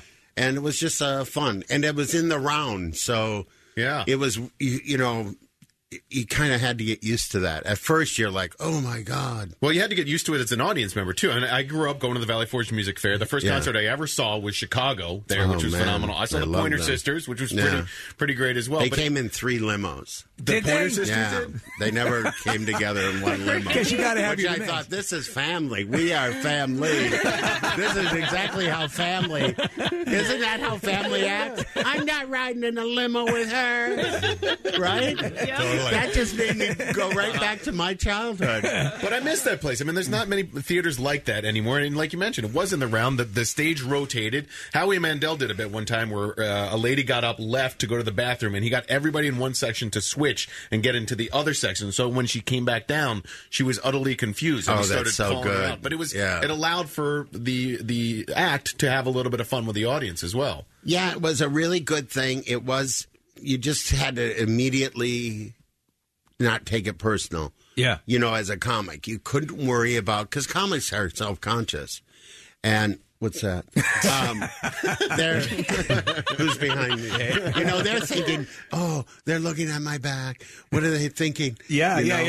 Because you want to have command of your environment. You take the stage and you want focus to be on you, and it's disorienting. You mentioned the family, and you're the second youngest of 11, correct? Yes, yeah. Wow. And obviously, you talked about your family in the animated series. Yeah. Just in general in your life. How much does that placement in a family that big? How much did that work to making your sense of humor develop? people ask that question, but when you grow up in a family of 11, with a 20-year span in between the oldest and the youngest, you grow up in 3 families. Yeah. You got the older kids who are either in prison or in college or in the Air Force. And if you're poor, they're either in prison or Air Force. All right? They're hardly ever in college. Right. And then you got the middle family who are, they're kind of there, but they're in there. And then you have the group I grew up with. There were 4 of us, 3 of us, 4 of us, my 2 sisters and my little brother and me. And so then these other people would come in, the older people would come in and hit everybody. That's kind of how. Well, they were the people who controlled everything, who would come in and go, "Dad's nice now. He was a lot meaner when we were kids. Yeah, you have it made. Shut up. Yeah, I'm taking your bike." It's almost like this. They're almost like aunts and uncles in a way, because my wife is the youngest of 9. And her sister, my sister-in-law, has 9, and the different groups are like different camps. Who sort of they sort of take care of the younger, and it's there's lots of that. Yeah, that chain of events. We were mostly always trying to kill our father. What's weird is my little brother got away with more with less people in the house. Like when he was a junior and senior in high school, we were in college and my sister was out, so my parents really only had to focus on one child. Yeah, and he did more. He partied more than anybody, and he got away with more. Well, what I found out is your older siblings don't know this, but the younger siblings are looking through their stuff at all times. Their records, their drawers, whatever's in there, and so it's all gleaming down. So oftentimes that younger child doesn't have a lot of things. The parents are really worn out, tired, so they're not really watched, and they're just like, whatever you want to do. You couldn't be worse than your brother. And so they take that as a challenge, I think, sometimes, and I think that's the biggest thing about having that. There's no way anybody could get any kind of constant care. You know what I mean, and nurturing, and So you never all lived together? No, we lived, I guess we did when I was really young, like when I was 2, 3, 4. Okay. But I think at 2, my brother would have already been 16, and I know he went in the Marines. Yeah, there's a 9-year difference between my older brother and myself, and it doesn't seem like, I know he's my brother, and I love him to death, but it's still a step removed. It's a little weird. And my sisters all got married very young. Okay. They got out. They got pregnant and got married. They got out. With a family your size, we were talking about the Duggars the other day with that whole story going on, and there's 19, 20 of them or whatever. That statistically, when you have numbers like that, just looking at the stats of the United States, somebody's going to be a pervert in there, and somebody's going to be a drug addict, and somebody's going to be, And any family that comes off that sweet, they just go, When the hairstyles are from the 30s, when the it's just listen. That's too many people. And then when you are. When a camera comes on a family, there can only be insanity that ensues because people are living 2 lives. Yes. When the cameras are on and when the cameras are off. Yep. That's not normal. No, it never And you're is. not going to see normal life, Yeah, and people get seduced by that money because they go, listen, we're all going to get $5,000, so just shut up because we need this money, right? Am I right? Though, I mean, if they were paying you $5,000, or it was going into a fund, you would go, yes. If you have milk now, and you didn't have it before all the time, you don't care, because people don't realize when you grow up poor. You don't have milk sometimes. Yeah. You have to wait to get some milk. And you were St. Paul, was it? St. Paul. Yeah. And Roosevelt Projects. Well, okay, so you guys, there was a level of having to do without when you have especially that many kids. Well, we had 11 kids. My dad was an alcoholic, so oftentimes he would blow his check after on that. And so when you have all that, my mom was a great person. She really really was a saint to keep us all together. And she said she was a doting mom. She doted on all of you. Yeah, she overdoted. She underdoted. I had to have this conversation with my daughter, who's 9, because when we were on vacation, my wife and I were playing this game. We got the check when we went out to dinner, and we pretended like we didn't have any money, that we were going to have to wash dishes. So my daughter, she was believing us, so she got really, really afraid, and then so she has this fear of us running out of money. Okay, because of you, because of me. Yeah. So and let's do something fun. Let's make Susie. Is it Susie? Well, that's actually my cat's name, but no, my daughter's name is Casey. So okay. Oh, sweet. So let's scare Casey because she's so. She's got no problems. Honey, I feel like I don't really want... will be our excitement for the night. Yeah, it was funny. To make her laugh. So what happened then? So I had to explain to her later that... Because she has a nice life now. She lives in a nice house. Right. We got the minivan with the TV in it, and they go to a good school. And so I had to explain to her that even if we didn't have any of this stuff, we would be okay. Even if we didn't have money, we would be fine as long as we love each other and all. Because I grew up in a house where we weren't poor, but my parents worked hard, and I think at the time as a child I didn't know where money was coming and going and all that sort of stuff. And it didn't matter. It didn't matter. Like, I was thinking about this as I was putting my son to bed, and his nice bed that actually had a frame and a headboard and all that. So I didn't have that. Yeah. And at one point, I got, like, my aunt's bed was a hand-me-down. Yeah. And it never mattered to me. It never mattered I don't one think, bit. I don't think we thought, we're poor. But we were poor. But I don't think only when people pointed it out did we realize it, or did we care about it. Right. You know what I mean? But it was, it's more embarrassing when it comes to you got to go to school. Yeah. And all the kids who are poor are wearing welfare coats. Because you got a voucher from the welfare department to go to a certain store and get winter coats in Minnesota. Right? Yeah. So all the welfare kids that would line up would have all the welfare coats. Yeah. We would all have the same coats on. And then after Christmas, you had to make up stuff you got. Oh, no. Yeah, because you didn't get anything. Because your dad was drinking and you didn't get anything. Louis, because I know that the homeless charity that you started is with your was from my brothers who were schizophrenic. So okay, a lot of people are homeless not because they're poor, but because their conditions. They think people are trying to get them. Yeah. That's a common thing with schizophrenia. Yep.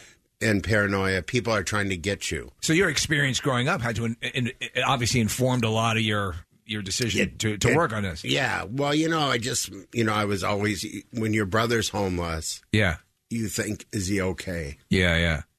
So my uncle dealt with that, and so I can relate. And I've 70 million people right now are one paycheck away from being homeless. And people don't. Here's how you become homeless: you lose your job, right? If you have one in the first place, then you lose your apartment or your house, right? And then you live in your car, and then you got to sell your car so you have money. So now you're homeless, just like that. It's just like that. It isn't so like you're kicked out. It's just a gradual thing because you don't want to stay at people's houses. Right. We do a food drive every year. It's actually the single largest food drive, I think, in the country. And single largest, single sponsored food drive in the country. And I think the point we try to hammer home the most is that, a lot of times this is going to working poor people. So it's not somebody who decided to stick a needle in their arm. And, these are people who are working very hard. And, sometimes it's just, wherever you work, in this place included, somebody is getting food from a shelter, or a bank right now that you work with that you don't know about because they're not doing well. But anyways, we're still the richest, greatest country, in so many ways. Yes. We have so much and we give so much. And I think you're right. I think our childhood experiences shape if we're going to give or do things that are more important. You know where you can always get a job is McDowell's. Yeah, I can. I wanted to be very good. I'm going to be on lettuce pretty soon. Watch out. I know One of the that was most fun things ever. All right, and I'm sure that there are morons like me that ask you about it all the time. Yeah, but you're not a moron. It was a couple of decades ago for you, and then it's I don't know how long you were on set or how long the experience was for you, but for me, it sort of becomes a lifelong thing. For those who don't know the reference, I'm sorry, I just want to spell it out as Coming to America, which is a great movie. It's a great scene, and it's a great ensemble cast, and you fit in perfectly in it. And those guys who are actually working hard at McDowell's, you're sort of encouraging them. Well, I'll tell you the whole quick story. I won't drag it out. So in 88? 87, 88, I think. I'm sitting at what's the name of the place? Oh, God. This is when you get older, you just go, what? Your head's like that 8-ball thing. You got to shake it, right? Oh, this is a restaurant? Yeah, is this the Eddie Murphy's? Yeah. Okay. You know that story? Yes, please. Well, Please tell it. Well, I'm sitting there. Eddie comes in. I know Eddie from the Comedy Store. I'd always say to him, you should be cleaner. And because you're so funny, you don't need to be dirty. But I didn't get that whole thing right there. But anyways, we were always friendly. Comics give each other jokes. And he brought his whole entourage into this restaurant. It's a very famous restaurant on Robertson Boulevard, and I can't think of the name of it. But higher end, at least the very high end. It's place. just to be seen. Is it the Ivy? Ivy, yes. Yeah, thank you. Right on Robertson. I worked on the best. Enterprise right down the road. Okay, well, you're the best. Thank you. Thank you. What's the Enterprise? What did I miss? It was also on Robertson. Oh, you did? Yeah, oh, okay. Drove cars around Beverly Hills. Where they'll deliver the car, but not really. Yeah. It's a big deal to get Enterprise to really deliver the car. Well, you're going to have to... Shut up. And I want it just at the house. Leave the keys. I'm not signing anything. That's how I want it. So I meet at the Ivy. Eddie comes in. So I'm from Minnesota. I'm just having some success. I've done the Tonight Show a few times. I'm feeling my own. Yeah. And I say to the waiter, a very Midwestern thing, hey, when I leave, put Eddie's bill on my credit card, but don't tell him. Because I didn't do it for him to tell him. Yeah. So I do it. The next day I get a call. Hey, it's Eddie. He goes, hey, nobody's ever picked up my check before. I'm sure at that point he's always the one picking up the check. Yeah, and it was $600 and some dollars, you know, and I go, ooh. yeah. Just very Midwestern. 600. Oh, they must have the shrimp. Remember when your dad would go, you're not having shrimp. Shut up. I'm going to live in shrimp at some point. So he says, I'm doing this little movie called Coming to America. I want you to do a part in it. So he extensively, that's not the right word, but he wrote a part. He wrote that or created that part for me in that movie. And then I went and I had to meet with Steve Landis, who had done Twilight Zone and John Landis, John Landis, Steve's brother, and always make the story work for yourself. Cousin to Sylvia Landis, and the whole Landis on Carl's side. But anyways, I had to meet with him, and he had just gone through this, where everybody wanted him held accountable for the deaths in that Twilight Zone. Yeah, Vic Morrow, helicopter accident. And the kids, there were kids. Yeah, they were killed. Yeah. And so I had a wonderful meeting with him. I went on the set, and that's where I really learned about fame. I thought I was popular. I thought I had a little juice.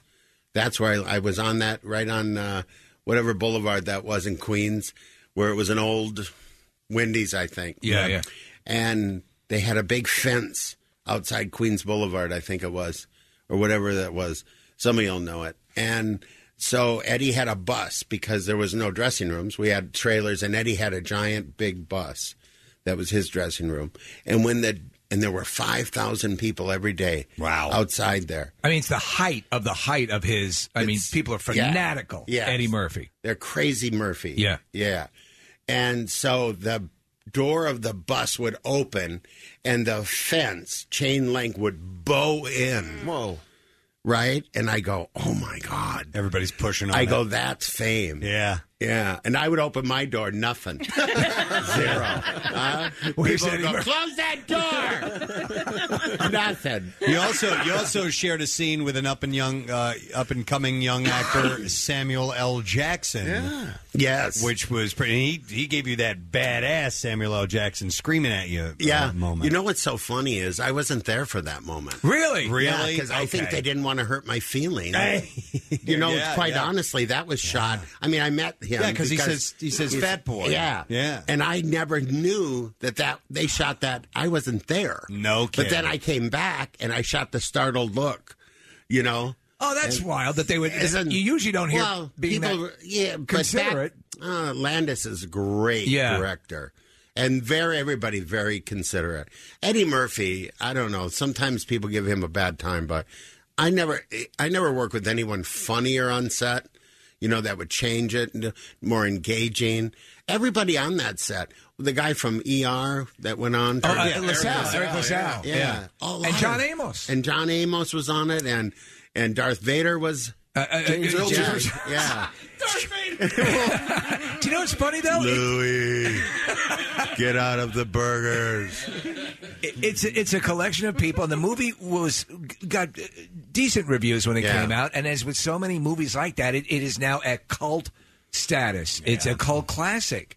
And but it was that moment in time. Now, up to that point, was your big film? Would that be your big movie break? I would say that was my only really big movie thing. And then I never was a very good actor, to be honest with you. The Wrong Guys was after that? Mm-hmm. That was a lot of fun because I got to work with all my friends. All right.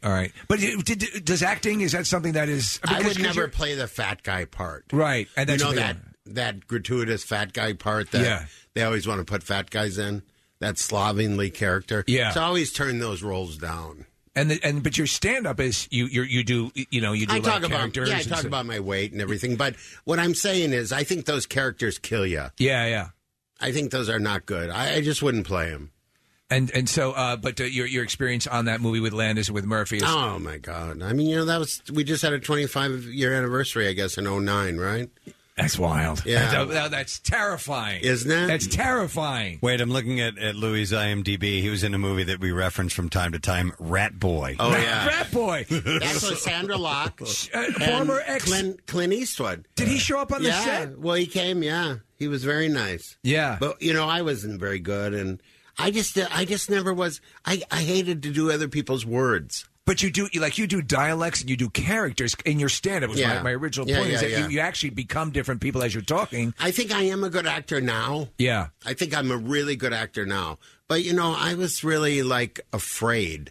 I think comics are afraid. Do you think so? I think we're really, we're damaged goods, and so we just try to get through it. Isn't it funny though that if comics who tend to be a little damaged a little bit though put themselves in a situation where they're constantly like at a Roman Coliseum getting the thumbs up or thumbs down, they're going to have sitcoms that are pilots that are going to fail. Yeah. You were up for the original role of it was Cousin Larry. I did the pilot for Perfect Strangers. Yeah. What happened with that? There couldn't be two funny guys. Was that it? Well, I mean, that was my take. I did a lot in developing that show, too, but... Oh, did you? So you were cousin... And that's why I really learned about show business, when they fired me over the phone through my agents. I was crushed. I was a Midwesterner. I was crushed. Yeah. They go, hey, they're going to replace you. What? Yeah. It just was like that. Mm-hmm. And they're going to replace you with one of... and my agents replace it with one of their people. So I just went, I hate all of you. Yeah. You're no good. You're scum. Yeah. You should have come to me. There should have been a meeting and said, hey, it's not working. We're going to replace you. And I would have been devastated, but I would have been able to, not feel that way. But I guess there's no good way, right? Well, I think the way you're saying would have been... But I don't think people do it. I don't think they're not built like that. Yeah. That's why they hire HR people. To be the hatcher. Yeah. But really, if you've worked with somebody for almost a year on something, and then you get the call, you just think, oh, this is why people go crazy. Did that happen with Family Feud because you were hosting the show? Were you replaced or did you quit? No, they replaced me because I had an unbelievable contract. Yeah. So I didn't want to do this show. It was between me and Dolly Parton. And which is a good story in itself, but I had bigger breasts. So,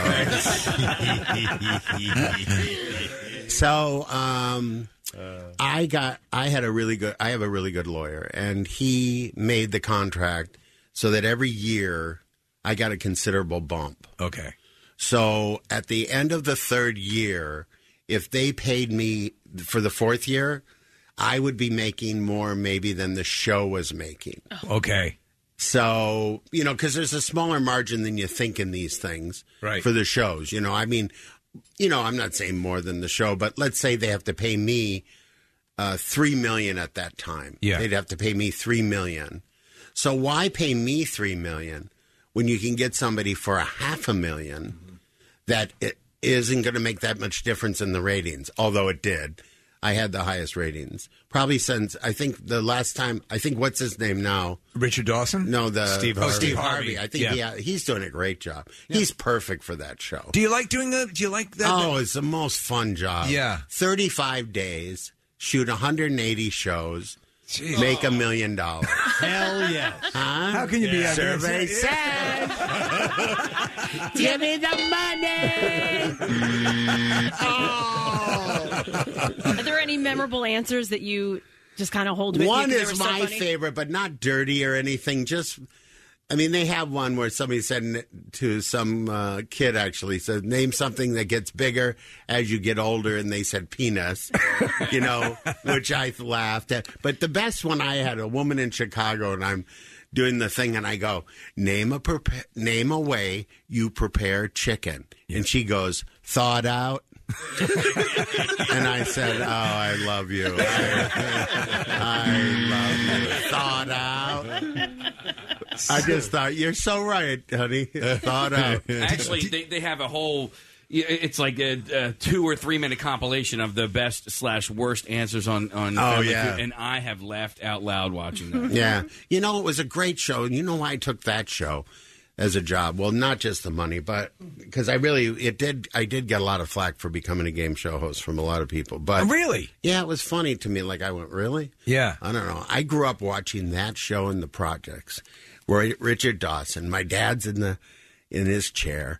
I'm sitting on the edge of the couch. My mom's in the kitchen, and my dad. Look at Richard. Look at him get all over their faces. There.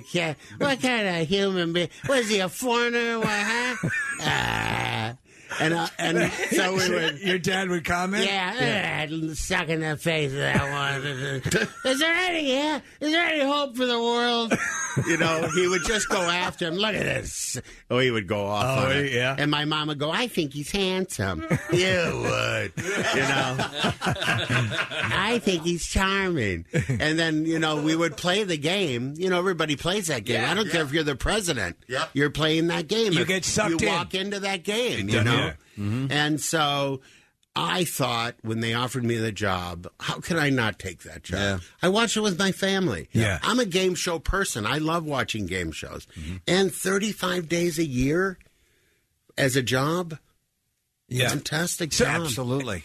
Did you ask Richard Dawson to do a yeah, trip? And he wouldn't do it. He wouldn't do it. Ah. But I heard pass that the torch. I heard he had agoraphobia. Really? Did you get flack from other comedians? Do you think they were jealous? No, I think they thought it was beneath me as a talent, which really surprised me. I go, thank you. It was. I just always did things that seemed okay. I asked a lot of people. I never just jumped in and did a gig, this or that, but it was a great job. It was probably the best job ever. I still get people, like I just did it with the Timberwolves at one of their things. You did a feud? I did a feud. Yeah, that's great. Timberwolves feud.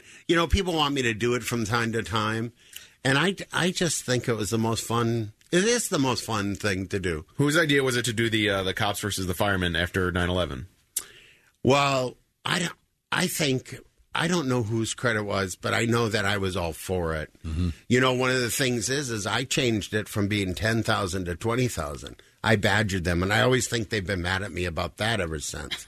They, because I made it double. Right. Yeah. They had to give away double the money. Wow. But they're all friends of mine at the, Fremantle and the people who do it. And the Feud people, Gabby at the Family Feud, who's done it since Dawson. All the people are still there. They're still all good friends of mine. Have you been offered any other game shows since? Or I have. I was up for 21 against whoever that guy is. I forget his name. Now they're all doing it. Yeah. Now they realize it is a coveted. That's the Howie called me and said, "Do you think I should do Deal or No Deal?" Yeah, And look at that. I said you should. Yeah, it yeah. was huge. I I said you should. Yeah, then he got America's Got Talent. I mean, Howie is parlay. Who's working more than Howie Mandel? That's crazy. Right. And who's nicer? He's the nicest guy in the world. That's very cool. So you're a big sports fan too. I am. All right, football, basketball, hockey, baseball. You know, all Minnesota, so you know. Vikings look pretty good. Let's see. You know, you just hope that they're really great. Twins are half game out of the wild card, I think, or a game. Yeah. You know, so I was always a big Twins fan because my dad that's the one thing we did. We'd watch the Twins game, or he would yell at the TV, "Take him out! For God's sakes, Louie, go in and pitch this game." You know what's funny about that is that that can either it can really turn you off from sports, or it can really turn you into a giant sports fan. You want to agree. My kids, well, I'm very competitive, right? So yeah, you talk about the experience of watching with your dad. Experience of watching with your dad your dad yelling at the TV. Yeah. That's the same thing with me. I mean, my love of movies, that thing was something I shared with my dad. So when you describe it in your act and when you do the voice and the whole interaction thing, it resonates completely because I love that. Those are some of my favorite memories. You know, we're really all products of our parents. Yeah. Either we're the product of we're like them, or we're the product of, God, I'm never going to be like them. Right, yeah. Don't you think? Yeah, I mean, absolutely. because you know, they're the first people that we bond with and that we see, and we see all their stuff, you know? Yeah, my 6-year-old already knows that the Cowboys suck. She already knows it. Well, they do. Yeah. I mean, how can they not? No, I'm So just do you kidding. hate the Cowboys as much as we do No, because I of don't. what they did with Herschel? And I don't. Here's how I look at it. It's business. See, I can look at it as a business. And also, you know, men are sick about sports. Women are not quite this sick. They don't even understand us. We're sick. Like people, like I do a joke about LeBron coming back, you know, and my friend was going to get a divorce. I go, "Did you get the divorce?" And he goes, "Well, LeBron came back." So if I can forgive him, I can forgive her. Oh, that's great. You know, because that's how men think. Yeah. You know, and all we want is one championship at least. You know, the Vikings, you know, we've been to the Super Bowl almost as much as the Buffalo, you know. Yeah, yeah. And so, you know, but the Twins won 2 championships, and I was really good friends with Harmon Killebrew, so that was a really cool, No kidding. cool thing in my life. He's a legend. Yeah, you know, he built, I did some benefits. He built playgrounds for kids with disabilities out of rubber baseball fields so they could play without getting hurt. That's What great. a great guy he was. Man, I love God rest his soul. Kirby Puckett growing up was Kirby Puckett, yeah. And I was a Rod Carew. I'm much older than you. Okay. So I was a Rod Carew. I was really like all that from that era. But even Kirby older. was like my height, you know. Yeah, And yeah. You know, it's like a little guy can still do really well. and his name was Kirby. And his name's Kirby. That's yeah. probably Yeah. why I liked Yeah. him the most. And Kent Herbeck, I just liked him because he had a weird last name. Herbeck came to my show in Vegas one time and went, "Hey, man, come." What is he saying, you know? And he came and he was really, you know, I'm kind of like a square. Yeah. Let's go out, man. We'll tear up the town. Oh, Jesus, that sounds dangerous. You know what's great about your and I was reading, I guess it was I forget, it was David Dennis Miller talked about your effortless stage presentation. You're true. such a pure comedian. He's so spot on. So right. But there is a just below the benign nature, there is a very nice sarcastic malevolence that works there. Mm-hmm. And would you agree that's kind of your? You know, I'm seething. Yeah. With a smile. Seething with a smile. Aren't we all? Yeah. Isn't anybody with a brain going, ugh? God help me. I was, and people used to say, I don't know why he killed his whole family, and I go, I don't know why it doesn't happen more often. I don't think you start out where you're going to kill everyone, but the rush of the first one must carry you right through to the dog. It was too dark, though. It always too dark. But I was telling Preston about, and I was just dying because I was watching some older stand-up of yours.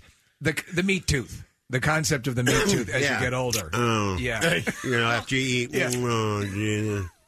And you have to get it out. I don't care if you're talking to the president. Oh, I'm sorry, Mr. Trump, but do you have a business card I can use?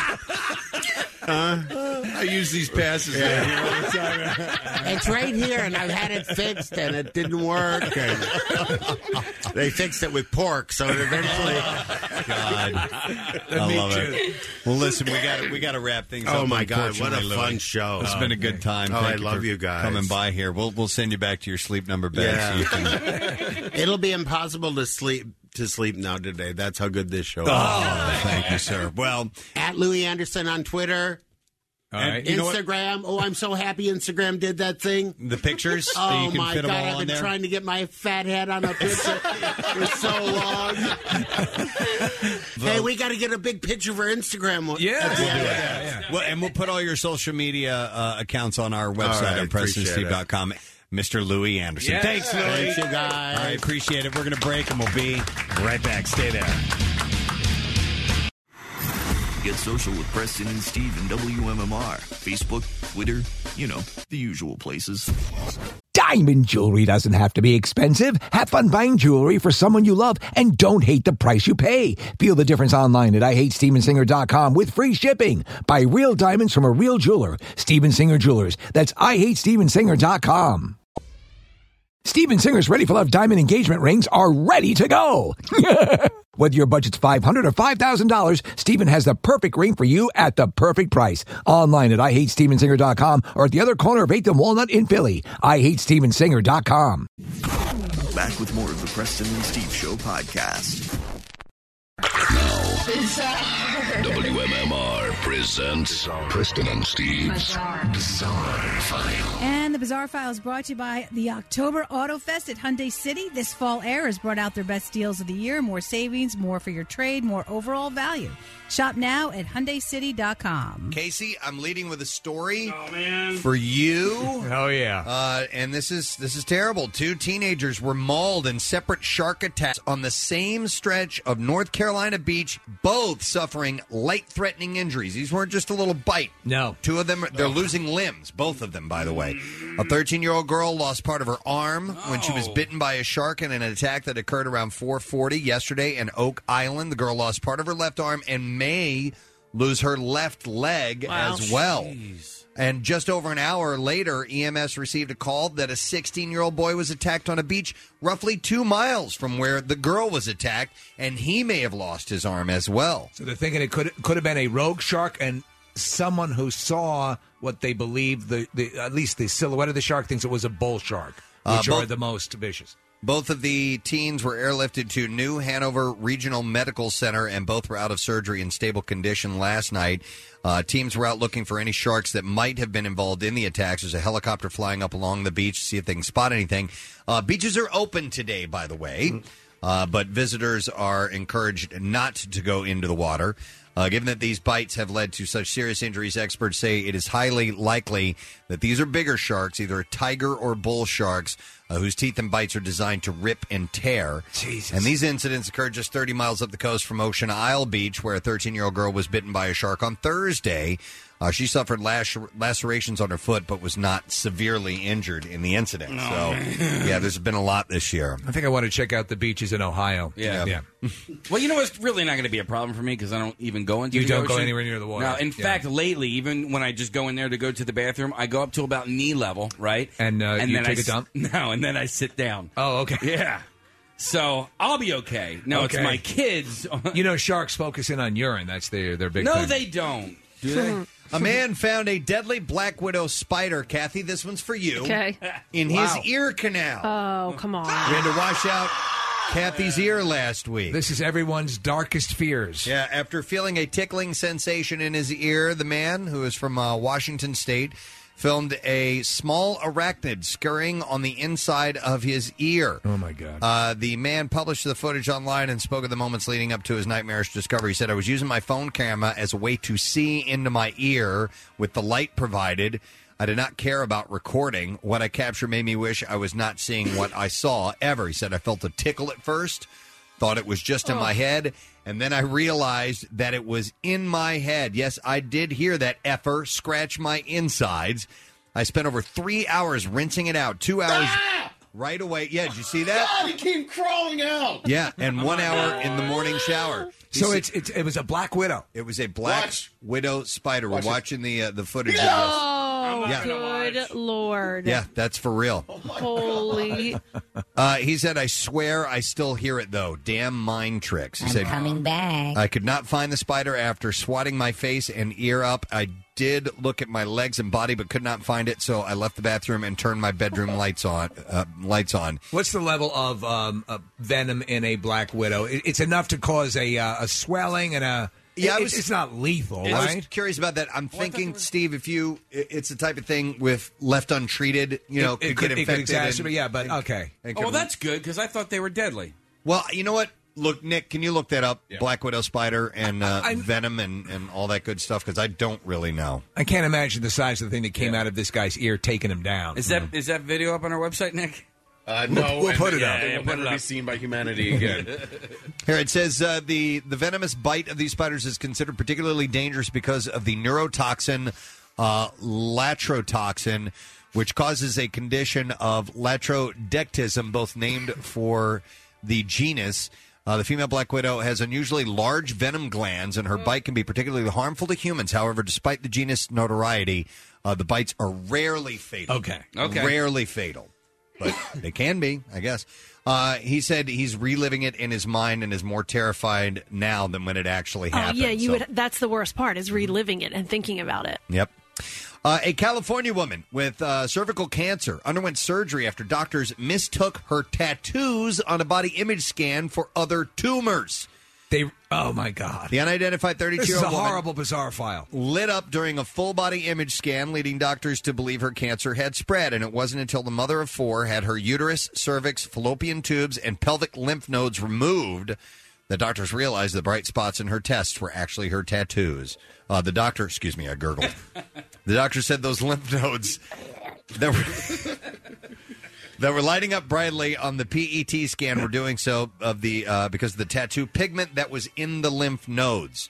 The woman who had more than 14 tattoos on her legs was injected with a radioactive tracer that makes tumors appear as bright spots on the scan.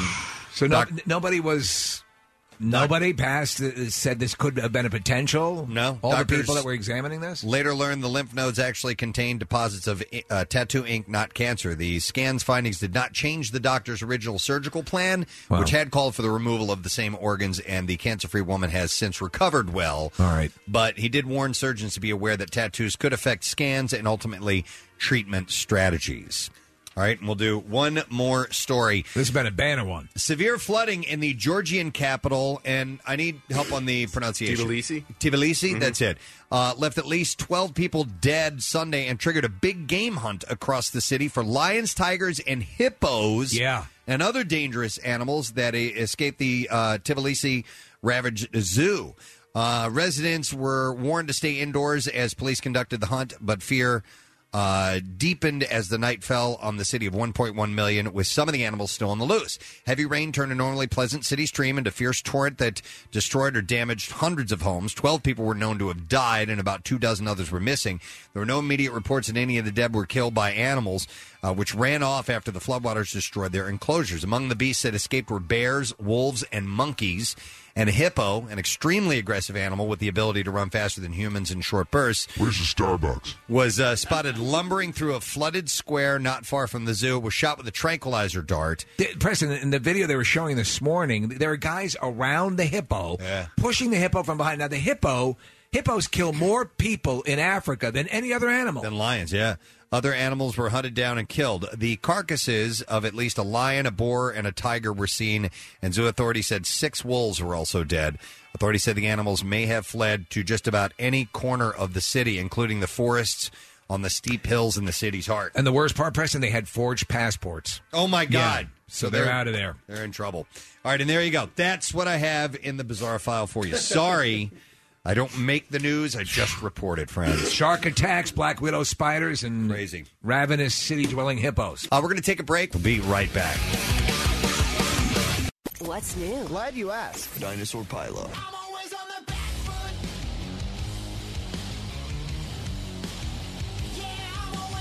Godsmack. Under your scars, I pray. You're like a shooting star in the rain. The Struts. New music. More of everything that rocks. On 93.3 WMMR.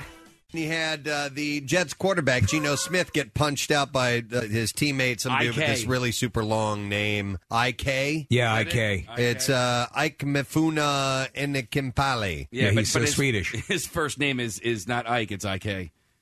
Anyhow, it says his first name is Ikemefuna. So maybe they call him IK. Okay. So step off. I'm going to shoot these eyes at you.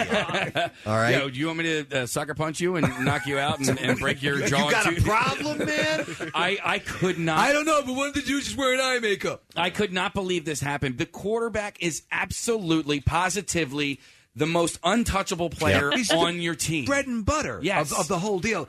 This altercation was especially, look, they're all dumb. Yeah. But this was over $600. Yeah.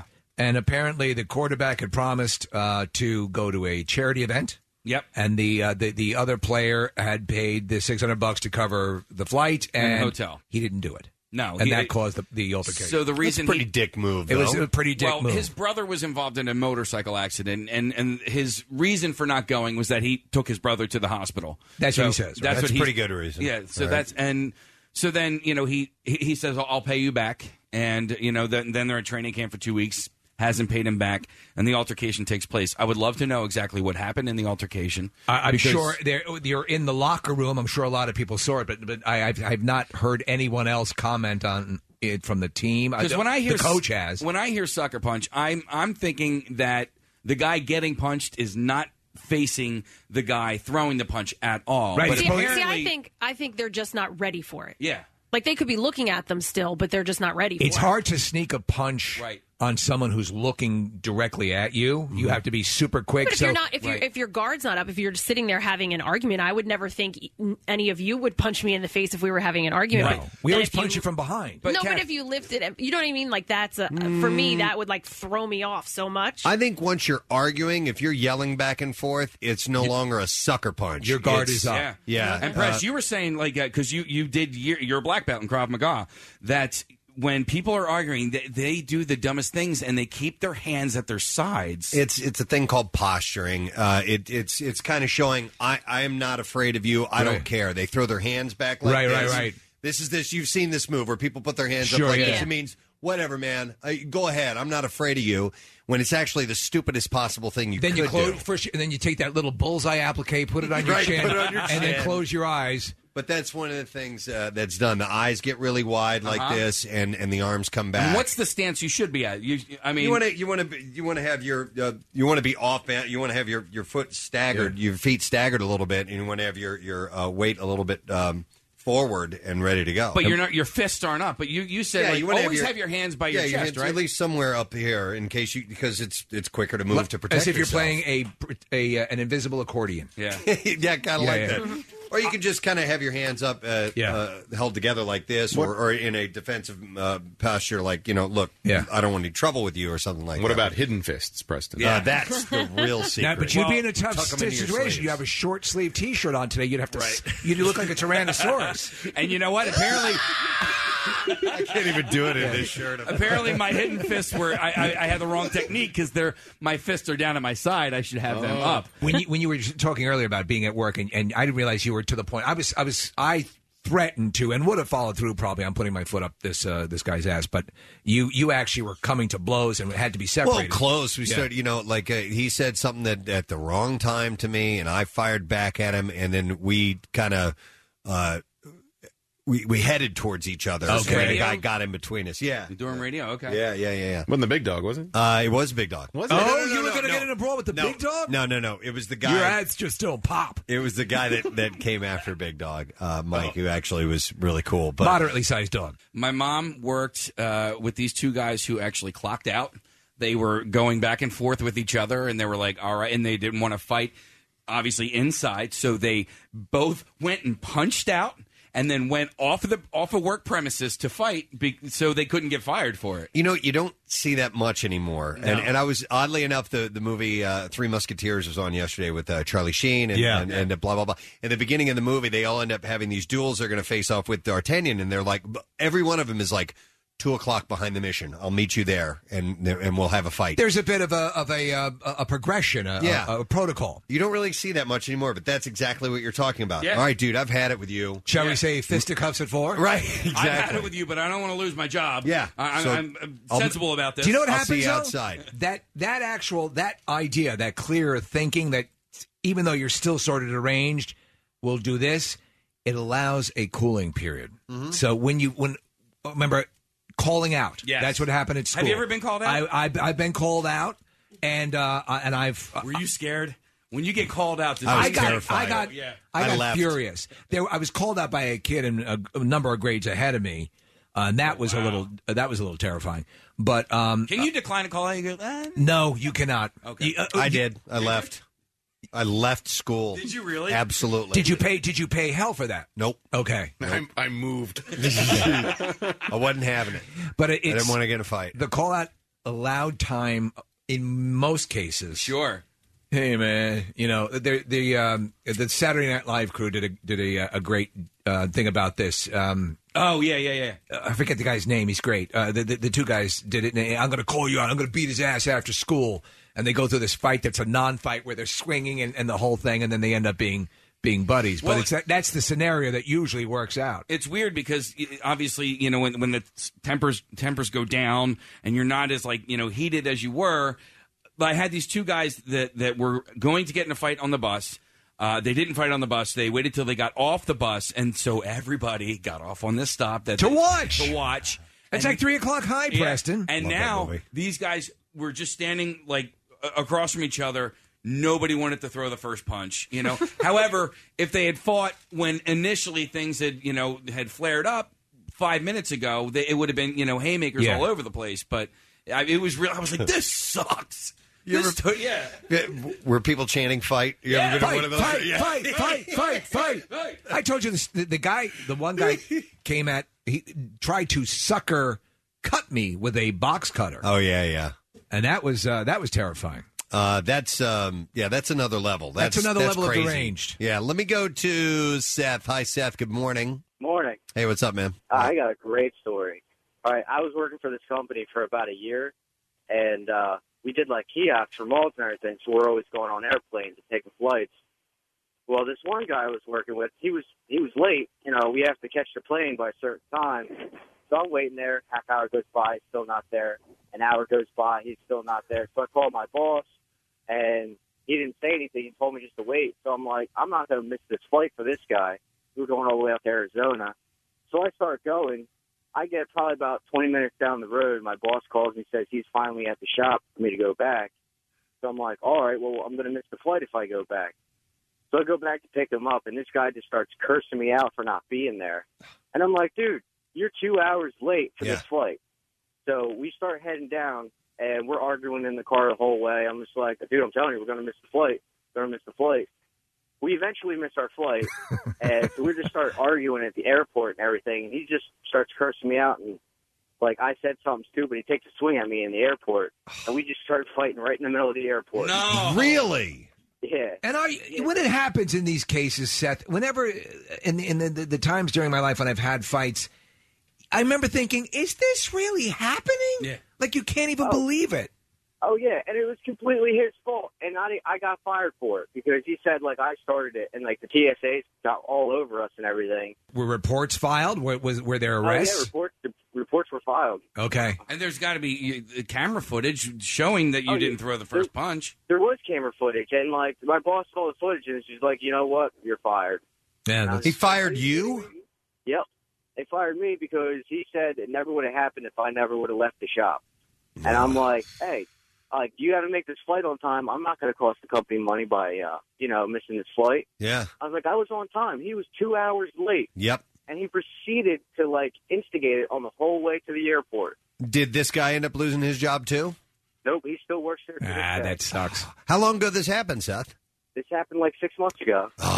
Do you know where he is now? Could you go over and beat him up? No, I'm kidding. Don't do that. Yeah. I wish I could. Did you get the best of him in the fight, though? Yes, I did. There you go. All right. You're a winner in my book, Seth. You talk about what you lose. That's why the TSA said I was the instigator, because You beat the crap out of him. Thanks, man. Let me go to DJ. DJ, good morning. Good morning. How's it going? Great, man. What's up, buddy? All right. So one day at work, It all. right. I can already tell that this was your fault, DJ. Yeah. All stems from a female. Okay, yeah. So, Bitches. me and this guy get into an argument about the female on a construction site. So, mind you, there are some pretty nasty objects that could get used here. Get into a fight with the guy, throw some blows, blood everywhere, things of that nature, and I ended up getting fired because I actually threw the first punch. Okay, well, that you instigated the fight. I mean, that seems about right. Now, there was a girl. What led up to the eventual punch being thrown? Guy was dating this girl, and I didn't know at the time because I don't know the guy's personal life. Okay. And I ended up hooking up with the girl and then finding out that it was the guy I worked with. And how did he find out about it? I guess she had told him. Dude. So, all right. yeah, there you and go. And you said there was blood everywhere. What kind of injuries came out of this fight? Broken nose, deviated septum, bloody lips. Yours or his? Well, I had the deviated septum. Okay. So he got one nice one in. All right, but you gave him the bloody lip? Yes. Yes. Black eye, that kind of stuff. So, DJ, as you think back about it now, how do you perceive it?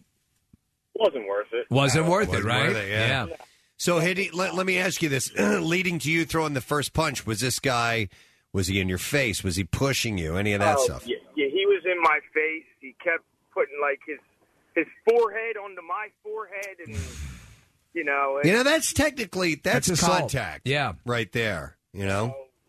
Yeah, that's how that all led up. Okay. Of course, All when right. you're on a construction site, you could be going at each other with bulldozers. That's what he was saying. He's there's all kinds of stuff. Yeah. Yeah, there's a lot of weapons that could be used there. Yeah. All right. Thanks, DJ. I appreciate it. I'll bet you there's a lot of fights that happen at On construction sites? because those guys.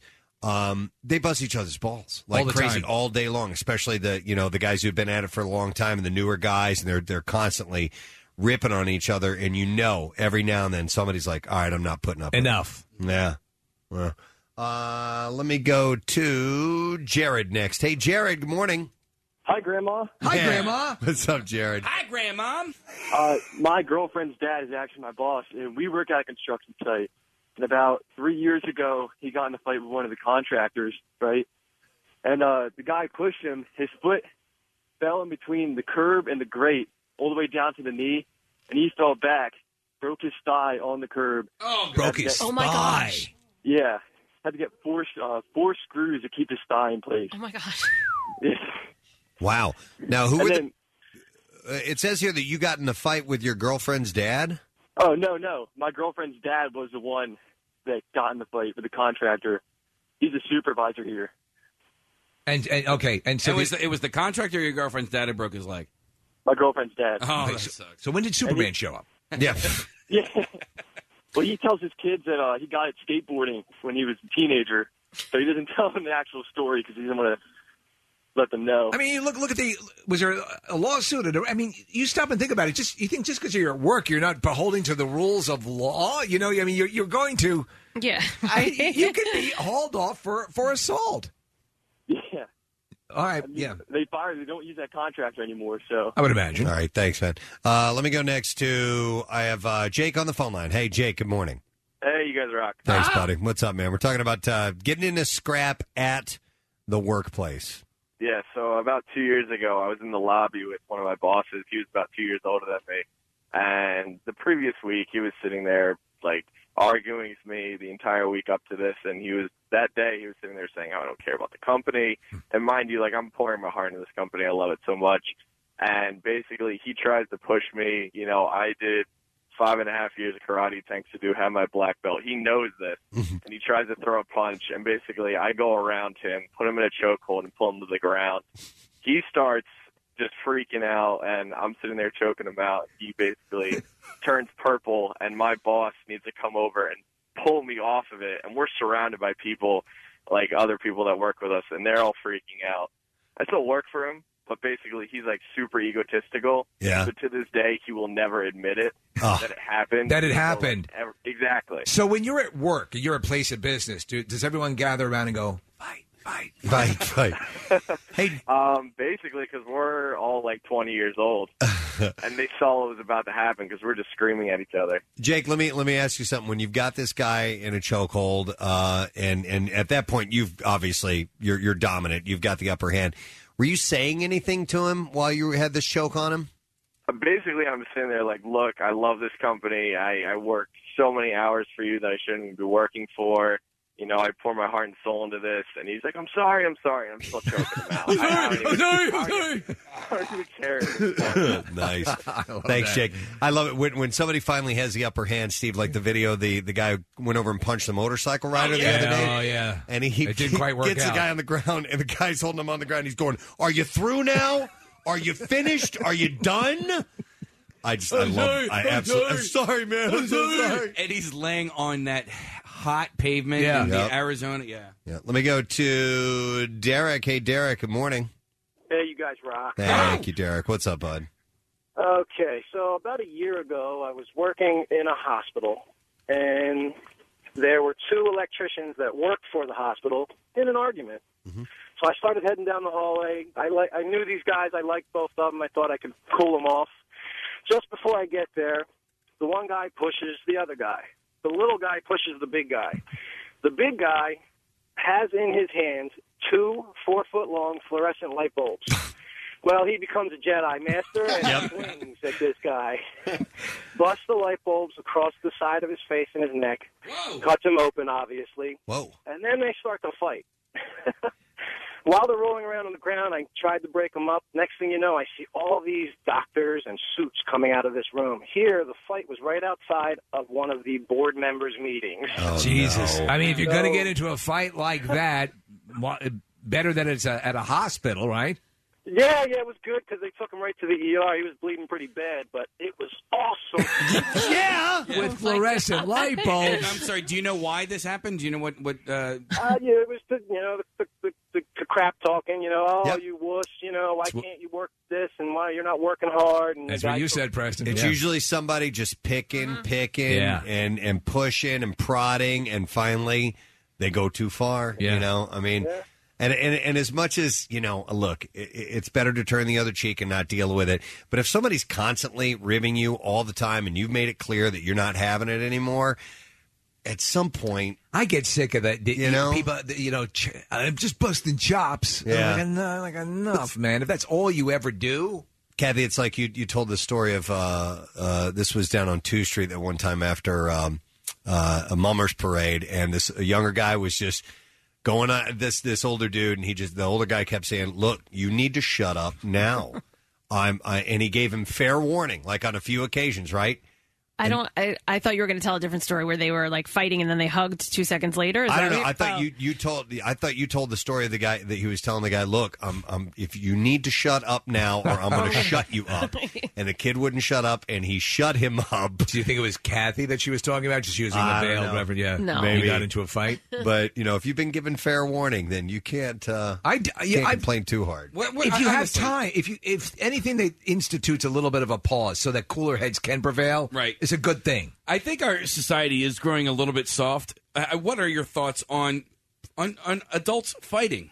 On just in general, like a fair fight, no sucker punches, but you know what? Like if you go in a range, like in a boxing ring. No, I'm talking about. No, you're an not adult. on the work side. No, it's not good because you can kill somebody. Right. That's exactly it, Steve. Somebody could fall down and hit their head on a curb, and that's happened, and they're gone. And then the next thing you know, it's manslaughter, and you're going to jail. There's unless you are defending yourself, if you're under attack. There's no reason. That guy, both parties might not want to fight. Right. Well, that's what I was saying. One side might really want to, and the other side might really not want to fight. Right. Well, that's what I was saying. A fair fight. Like, all right. Words aren't getting us anywhere. Do you know what happens? Okay, fists need to start flying. People become desensitized because of what they see in movies, and they see these elaborate fights. They go on for 25 minutes. It doesn't go like that. Every fight that I've been in lasted about 30 seconds. Oh, sure, you get winded. And this is well, not only that, it's not two people standing toe to toe swinging. Yeah. It's hit, ground. Yeah. And then it's latch, and then they hang on to each other, and then somebody's got to break it up. And I haven't been in an actual fight since 8th grade. Right. I went. But it was a tough nun. She had it coming, Steve. Yeah. But she had a bad habit in case he was a kid. But that motorcycle guy, I thought that guy hit his head when he went down. The old guy who started throwing punches at the motorcycle dude. Watch that again. I think the dude hit the back of his head when he went down. It's possible, but I got scared. Somebody when I saw dies, then you have a lifetime to regret a stupid decision. Right. Yeah. Did you guys see the two dads going at it? They were softball dads. It was Paul Reiser and Greg Evigan. No, right? it was not. From My Two Dads. Yeah. You knew the other guy's name? I didn't know the other guy's name. No, so there was some beef. Some girl was no longer on a softball team, and the dad went to confront somebody else in another state at a tournament. And the guy is saying, like, your daughter's not on the team anymore because of you, because you are a jerk. And then next thing you know, these two guys start going at Stop it. and think about it. The guy's traveled a long distance. It's premeditated out the yin yang. Well, that guy. The premeditated guy, he's the one who got his ass kicked. Okay. Yeah. Let me go to Paul next. Hey, Paul, good morning. Good morning, gentlemen. How are you? Great. What's happening, At Paul? work. Oh, thanks, man. What's up? Well, it's like the old saying, like, things that come back. Like, you never know. People mature over time. So I worked at a printing place, 20, 30 years ago. And there was this guy, and he was just like you're saying, just a punk, like a wise guy, breaking people's stones all the time. So I had about enough of it, and there was a long, like a slop sink where all the Preston washed our hands. Mm-hmm. And I had it, and I freaking grabbed him by the collar and threw him into the sink and was going to freaking destroy him. And people separated us all. Nothing became of it. Nobody got fired. And about 10 years ago, I was out of work. I applied to another printing place. And guess who interviewed me? No kidding. Did I assume he recognized you? Yes, he did. I got the job. No kidding. Oh, no way. Yeah. Did Yeah. you guys talk about the fight at all? Nope. Neither one of us mentioned it. But let me tell you, when you're sitting in our office and he came to the door, the foreman will be in the interview you in a minute. I was like, oh, easy. Talk about coming back to bite you. Yeah, man. Boy. I can't believe you got the job. Yeah, they offered me the position. That's well. funny. Listen, that's thanks, Paul. I guess he just let bygones be bygones at that point. Yeah. Let me go to this case. This is speaking to your, adults fighting. I don't see the name on the list here. We worked the door at a bar. Hi, you're on the air. Good morning. Hey, how's it going? Good. What's your name, bud? Jeff. All right, Jeff. What's your story, bud? Okay, my cousin owned a bar in Jacksonville, Florida. I was working the door one night because the regular bouncer wasn't there. One of the waitresses that worked for us was one of my exes, his current girlfriend. So he comes in drunk. Long story short, words are exchanged. I'm like, listen, dude, man, I don't want to bar you for life. I don't want to kick you out of here. I don't want to fire her. She's a good waitress, but that's what's going to happen if you don't sit down. Mm-hmm. It went on. It ended up out in the parking lot. He went down. I rendered first aid. I was a combat flight medic in the Navy. Called the paramedics, got him out there, took him to the hospital. Long story short, cerebral bleed, died on the operating table, and I got 20 years. You got 20 years. Years. Yeah, I've been, December 11th will be 5 years I've been out. Let me ask you this, Jeff. In the fight, what was it that gave him the cerebral hemorrhage? Was it you hitting him or him hitting the ground or what? It was probably at one point. At one point, he had me in a chokehold, and I managed to get loose, and then we ended up locked up again and went down. It was a Black Hawk parking lot. Mm-hmm. So it was probably from the blunt force of striking the parking lot when I took him down. So did you – I assume you didn't serve the full 20, or did you? I did 16 years, 3 months. Wow, Jeff. And you were working at the time? Yeah, my family owned the bar. I lived on the premises. So you look back at it now, that obviously there's no do-over, there's no get back, but you look. How do you frame it contextually to yourself when you're thinking about it? Well, at one point, I think, when you consider emotions and alcohol are involved, and there was no doubt in my mind that if he got the upper hand, this guy intended to do me a world of hurt because, right. I was doing his girlfriend. Right. Yeah. I didn't, in all fairness, I didn't complain when she was still my girlfriend and he was doing her, but that's another story. Okay. Yeah. So all the elements were something that was very tragic, and here you'd been in the Navy and obviously had some stuff going for you in the right direction, and that one moment of indecision. Or that one moment of a poor decision, and this is what happened. Changed two families' lives forever. Forever, yeah. That's very sobering. All right, thanks for sharing that, Jeff. We appreciate it. Hey, not a problem. All right, we'll see you later. I love your show. Listen every morning. Thanks, man. Appreciate it. So that's why. Yeah. So you're saying you should go to grass and fight? Yeah. You should fight on the grass. Or at least get to your knees and fight like that. Or use aggression bats, as we have here. You know what? I remember a while back, and this was a good 20 years ago, I remember seeing it was on, I don't know, some news radio program or news magazine program that was talking about there were it was becoming more popular for people in the office that had a beef to actually set up a boxing match. Yes. And to train, all right, we're going to give ourselves a month and we're going to have a date. Everybody in the office can come, but I've had it with your crap and I don't want to get arrested. I'm calling you out to the boxing match. What was the show? To the show was on a couple of years ago where they would arrange Bully Beatdown? Bully Beatdown. That was a great show.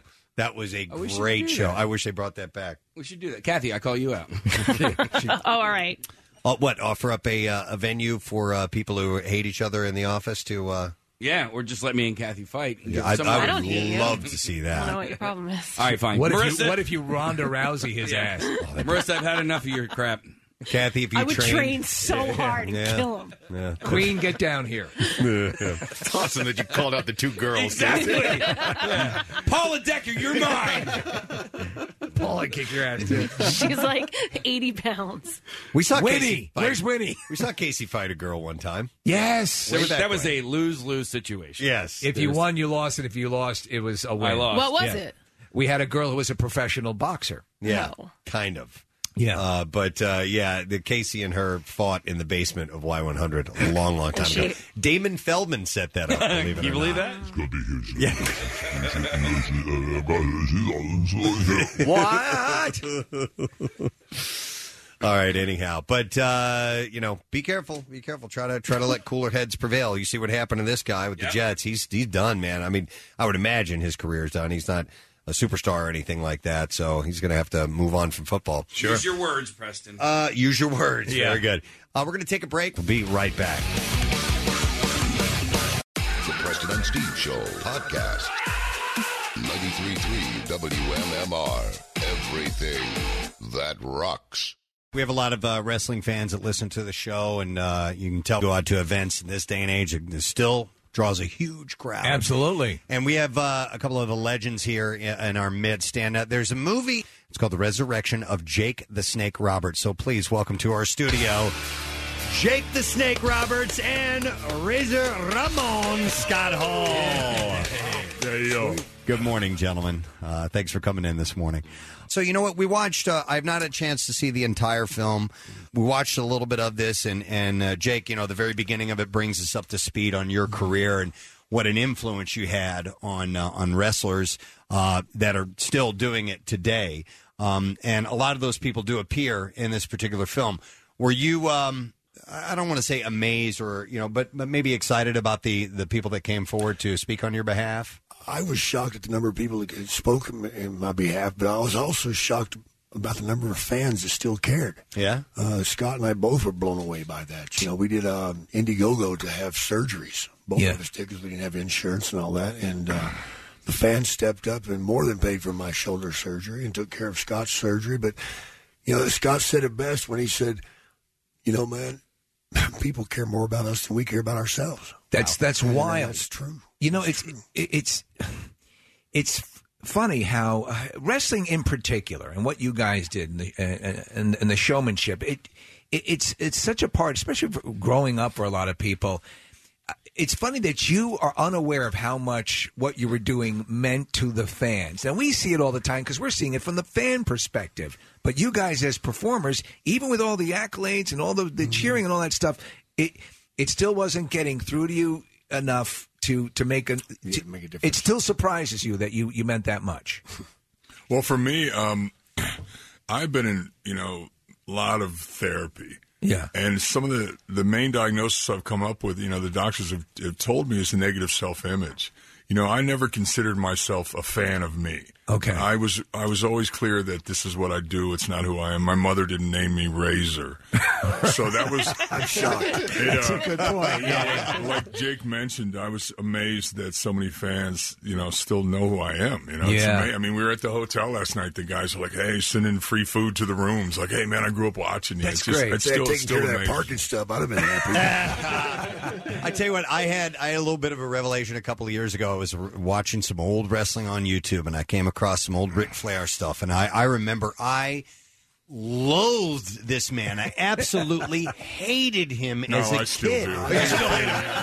But I watched videos of him going on his rants and stuff, and it dawned on me how much I really loved the guy and didn't even know it. I loved the fact that I hated him so much. And I felt nostalgic, and I felt like a kid again, and it was so much fun to go back and watch that stuff. You know, hero, villain, whatever. It was all really entertaining. Well, you know what, Press? The villain is who propels the story. And I didn't realize that until I was watching Game of Thrones, and they kill off one villain, and then another villain's there, and I'm like, oh, you don't have a story unless you have a bad guy, and you don't have a good story unless you have a good bad guy, right? Exactly, man. The bad guys, I mean, I love playing a bad guy. Yeah. Being a you're good in guy, control. it sucks. You gotta kiss babies and shake and smile. As a bad guy, you can go out and push the envelope in any direction you want. Yeah. And you're still loved. You're people love it. I didn't get that part. People would love to hate you.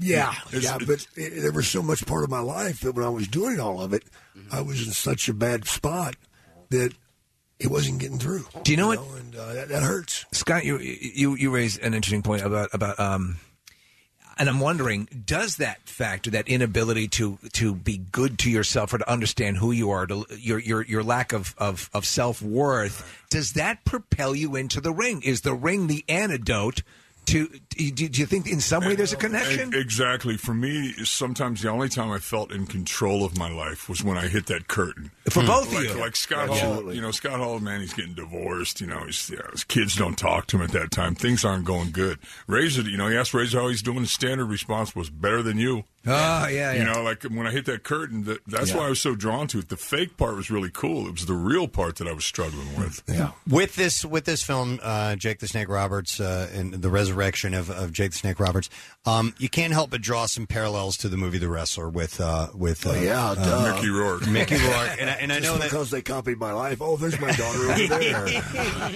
No, but you know, and you mentioned hitting the stage, and that was the time you felt near the end of the film. He goes back to that because that's the only place place he felt that he belonged and felt, but along with it, they touch on, the physical problems that an aging wrestler might face and the lingering effects for the rest of their lives. And you obviously have had that happen to you, Jake, and Scott as well. How does that? Do you regret any of it because of that? No. Okay. Hell no. Are you kidding me? Yeah. Gives me something to talk about. I'm getting new parts all the time, man. You got to get the I'm upgrades. looking for a hip right now, man. I'm getting a hip in November, man. Oh, So nice. I'm excited with my second hip. Yeah. Do you know what's good, too? They started changing that. I mean, a number of people I know have had replacements, and they would always say, well, wait till you're in your 70s. Wait. And it's like, well, what good is that when you're going to get it at that point? You can't use it. Duh. I'm thinking about going totally bionic. Everything? We can Swap it all out? He'll be better than before. Let me ask you, because there other professional athletes have unions, to protect them, That's during other professionals, yeah. So exactly, but is there a union? No. There isn't. So that's No, the you're shame an of it all. independent contractor as well, too. So Right. there's no employee benefits either. No employee benefits, and then they No don't, insurance. They don't do anything to take care of you guys after your careers are well, over. WWE, man, in the last several years, have reached out and they're putting us through rehabs. I've been through 3. Scott's beat my record. Yeah. Wow. Not proudly, but we have. And the rehabs just didn't work, as you see in the movie, and it took a special love. And Diamond Dallas Page put it out there for us, man. And for Dallas to open his home and let us in there. It's amazing. 2 drunks and an addict off the charts. My deal was an 8 ball a day, whether I needed it or not. Wow. And the alcohol. So, and we went there, man, and it was like a magic thing happened. I can't understand it. If somebody would have put $1 down in Vegas that Jake Roberts and Scott Hall will get sober in a home together, they'd be millionaires. Yeah, I'm so pissed. So, with the drug addiction and so forth, this was while you were at the height of your career in wrestling? I've been doing cocaine for 30, 40 years, man. Tell you what, we had Randy Savage by one time, years before he passed, but he came by and he was with Gorgeous George. George, and they were both. They walked in. It was the morning show, obviously, and they looked like they had been up all night and they were dead ass tired. They said, "We need to go use the bathroom real quick." They went to the bathroom, came back, and boom, they were ready to go. I was like, wow. Yeah, when you piss, it helps. Right? That's the secret. Just taking a piss makes you all excited. Or maybe she peed in front of him and he got excited. I don't know. Was it pretty rampant in your day as far as there was a lot of guys that did, and there was a lot of guys that didn't. Okay. The successful ones did. What Dallas about him? Did he reach out to you? Did you reach out to him? He reached out to me. No kidding. So he saw that you were having trouble. Yeah, I helped him early in his career. I helped him get going. He looked up to you. Yeah, he was 35 when he started. That which just says no. But the only reason I did it is because Ric Flair said it couldn't be done. Yeah. I said, well, screw you, Rick. I'll show you. Right. And I kind of did it for a rib. Because he threw some heavy stuff at you early in his career because he just didn't know. But to help him, and then he turned around later in life, man, and reached out to me, and then we got a text from Sean Waltman that Scott was in a real bad spot. He was talking about getting a gun. And, we called Scott, and I mean, at that time, I wasn't even answering my phone. Sometimes I'd look at it to see who I'm not going to talk to. Mm-hmm. And how close were you to eventually at that point cashing it in? I struggled with the suicide because I'm a Christian and I feel like that's a sin, you know. But I didn't care if I died. Like sometimes I go to bed and I really didn't care if I woke up. Yeah. Right. And I was just to the point where I drunk myself into heart failure.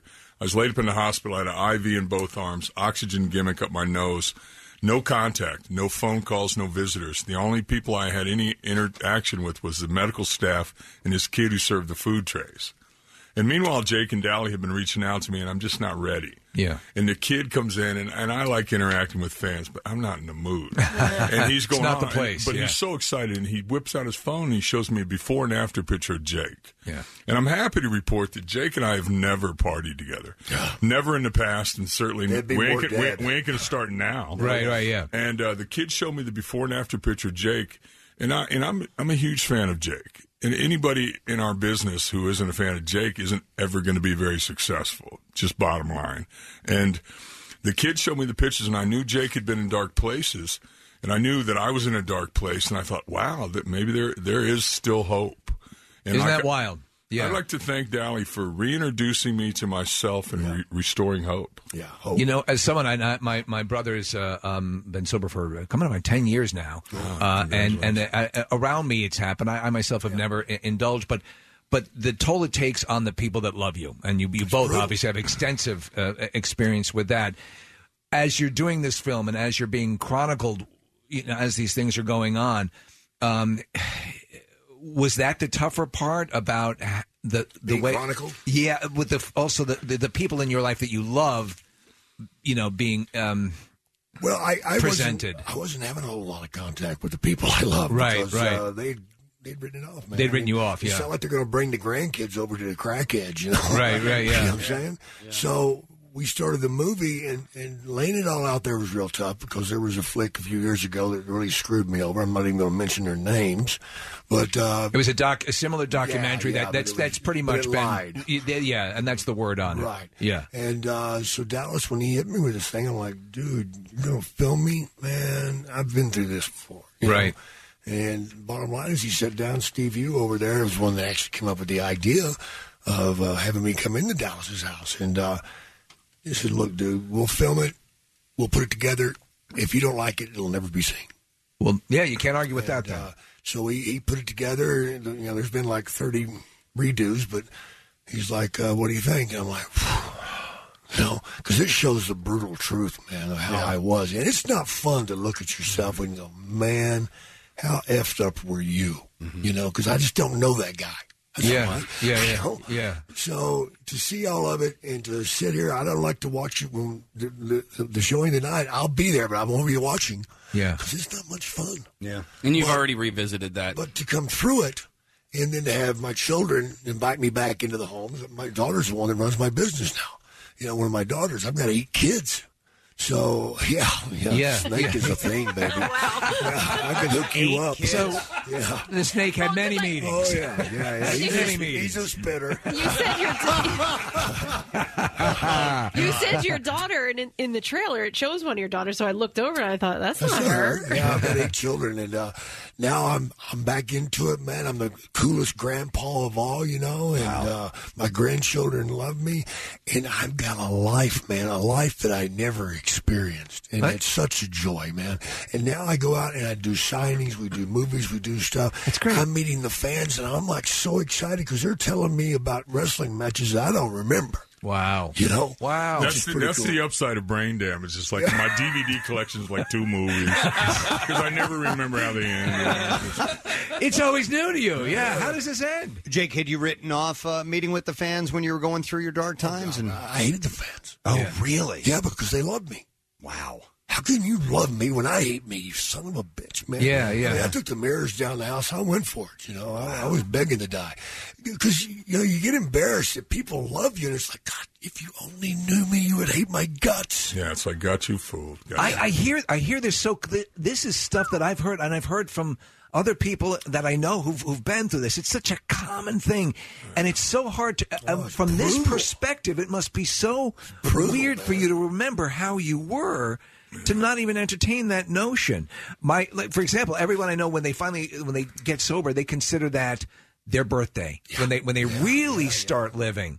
Exactly. So to see you now and to see what you see in the movie, which, as you say, is warts and all, it's really not. It doesn't compromise anything at all. It's an amazing thing, and it also. Do you ever stop to think about the residual good that this project will do to people who can see? I am so pumped that, besides the fact that a drunk can look at this and say, "Wow, there's hope for me too if Scott and Jake can make it," I want it to motivate people like Dallas. Yeah. People that will reach out and help somebody. Because we've all know somebody, maybe not family, but whatever, that is in a bad spot. And we've written them off. We avoid them. We don't talk to them because we know they want to borrow money. We can't bring them into the house. They're going to F up something. They're going to puke in something or whatever. Right. So you've written it all off. We need to think about that, man, because without Dallas opening up the house for him and I, we're dead. Well, to follow up on Steve's point of finding positives in all of this, last year, Jake, you were inducted into the WWE Hall of Fame with Scott, and so you guys were then able to accept where you've come and acknowledge it and be proud of it? I hope. Oh God, yeah. And so what was that like? I mean, I can't even imagine how emotional it must have been. Well, to me, if this was a scripted movie, there'd have been a meeting that went, no, not both of them. That's too much. That's too much. Just one of them. And, we both went in, and like Jake was talking about the Vegas odds. I mean, I'm still amazed at it. Yeah. I'm still amazed. I've been welcomed back into the WWE fold. I got a Legends contract sitting on my counter at home. I just got to get it notarized. And to be accepted back in is a good feeling. Has Dallas helped out other people as well, or is it just He's you guys? helping millions of people, man. Are you serious? Yeah. With his yoga thing, man, DDP yoga, it is incredible, man. It helped you. It helped you guys tremendously. I'm serious, man. I couldn't get out of a chair by myself. You were. I lost 80 pounds. How many? You were 300 plus. 310. And virtually immobile. Could not get out of a chair. Couldn't get down on the floor unless I just turned my back and flipped myself on the floor. That's the only way I could get down there. Oh my God! I was 310 in a wheelchair when I arrived in Atlanta a little over 2 years ago. A year after arriving, I glided across the stage, stepped in the WWE Hall of Fame. A year after that, last Mania, I was involved in one of the main event finishes. That's so, wild. Amazing. Dumbass took a backdrop. Scripted a movie, I got Scott. You look good, man. You look great. You both look great. Thanks, brother. Thanks for noticing. I'll be in town for a couple days. Me too. So any single ladies out there? And he's questionable. So, we do Scott, that. It's kind of obvious. Talking about scripted, I mean that in a good way. Thank you. Scripted movies, obviously, there was, I guess, if the wrestler was liberated in large part from your story, have you been approached because your actual stories make that look like a walk in the park? Yeah. Have you been approached by Hollywood for the rights? Not that I know of. Not yet, yeah. Remember. I have Vivid Pictures contacted me. No, well, he's the spinner. Negotiations. Honestly, if you're Hollywood, whose story do you want? There are so many stories out there, and they're all fascinating. They've been telling your story, especially the DDP yoga, a lot. Were there two different stories on Real Sports on HBO on that whole thing? Because I want to say I saw one. It was just one. Okay, one good one. Yeah, they did one. Real Sports did one. E60 did a thing on me separately a couple years ago. Yeah. Fascinating. You were not happy with it? No, I participated. I remember kind of telling the guy, "Hey, bro, if you make me look worse than I made myself," I said, I know where your studio is in Bristol. I got guys there who will hurt you for an autograph. So, right, yeah. One thing I didn't realize until years ago was that Philadelphia was a hotspot for wrestlers coming up through the ranks. And did either of you guys spend any time in Philadelphia on your way up? Just at the Spectrum. Just at the Spectrum. No, on my way up, I was already there, man. Yeah.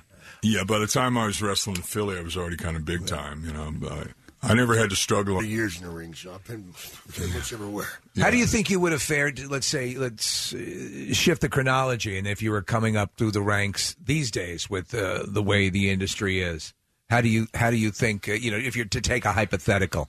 When I go to these signings and I'm sitting there signing pictures of me from 20 years ago, and you do that for a couple hours, and then I have to go look in the mirror and I go, who's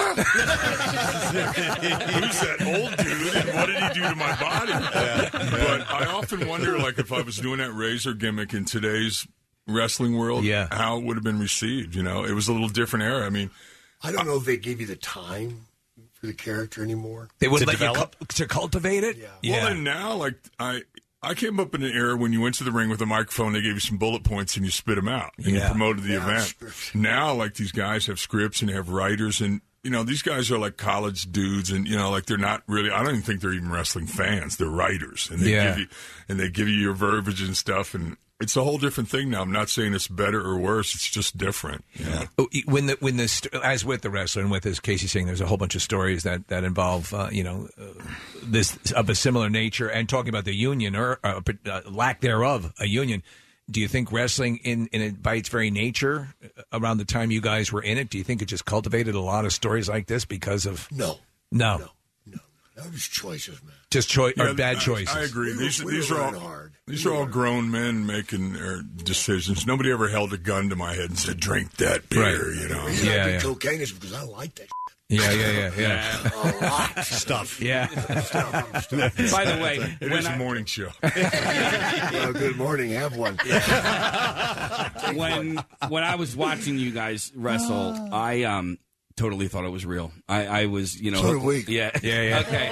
But I wanted to ask about that, whether, obviously you have your storylines and you got to be a bad guy. And like Roddy Piper, he was a bad guy, then he was a good guy, then he was a bad guy. I forget where I was going with this question, but how much of that was... What do you like to eat? Yeah, what do you like to eat? How much of that was... Well, in the beginning of the film, they show, you laid the DDT down on Ricky Steamboat, and there was... You really hurt him, right? Yeah, I nearly killed him, Yeah, I mean, so... I did that to my friend. Not my fault. I DDT'd Mike Leptowski in my front yard. Yeah.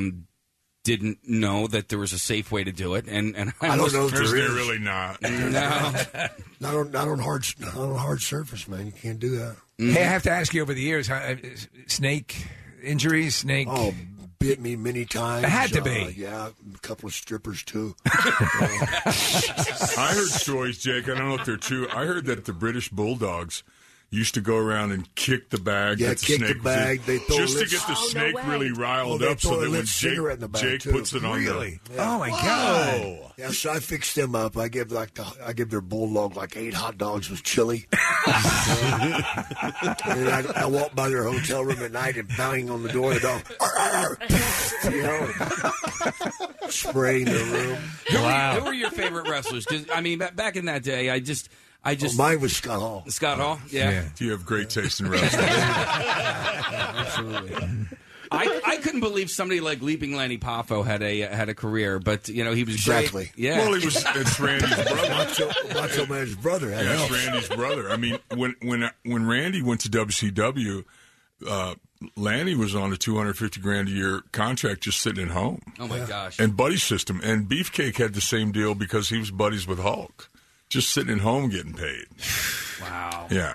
Do you guys have anything good to thing say? for the fans that they're sitting at home. Yeah. Do you guys have anything to say or know anything about the Jimmy Snuka allegations? I love Jimmy. I love Jimmy too, and that wasn't over 30 years ago. That was right when I was just coming into business. People would talk about that. I don't know anything. I've met him a few times, and he could not have been a nicer guy. He is so. I've been in airports with Jimmy, and you go, Jimmy, the flight's delayed 3 hours, and he goes, lovely, bro. And you go, Jimmy, we all got bonuses. You go, lovely, bro. Everything is lovely. Even Mellow keel. yellow. Yeah. Even keel. Yeah, I just came to New York when that had just happened, but let God sort it out. That's a long time ago. Man. Right. Your dad was a wrestler as well. Yeah. Yeah, he was a lot bigger than me though. No kidding. It's hard to imagine. 7 foot and Whoa. 425. Yeah. Jesus. Man, that's massive. Well, listen, here's a text that is pretty solid. It says, hey, guys, I didn't grow up with wrestling, but I wish I did. These guys are great, and I want to know more about them. All the best. So here's what you got to do. You can go see the movie. It's called The Resurrection of Jake the Snake Roberts. And it's, like Jake said, it's a hard look. Yeah, don't bring no kids. Yeah. It's a hard look at some harsh realities, but these guys are doing great. And that's the positive, the takeaway. Not to steal a wrestling line, but that's the bottom line. Is that they're doing great. So. You guys are doing a Q&A? You could have said it well. Yeah. So that's the bottom line. There you go, bro. Right, whatever. Wonderful to have you guys here. We appreciate it. Thanks for having us. Continued success. You got it. All right, let's hear it for Jake the Snake Roberts and Scott Hall, guys. Love MMR? Buy some gear. Check out the rock shop at WMMR.com. Snazzy. Diamond jewelry doesn't have to be expensive. Have fun buying jewelry for someone you love and don't hate the price you pay. Feel the difference online at IHateStevensinger.com with free shipping. Buy real diamonds from a real jeweler. Steven Singer Jewelers. That's IHateStevensinger.com. Back with more of the Preston and Steve Show podcast.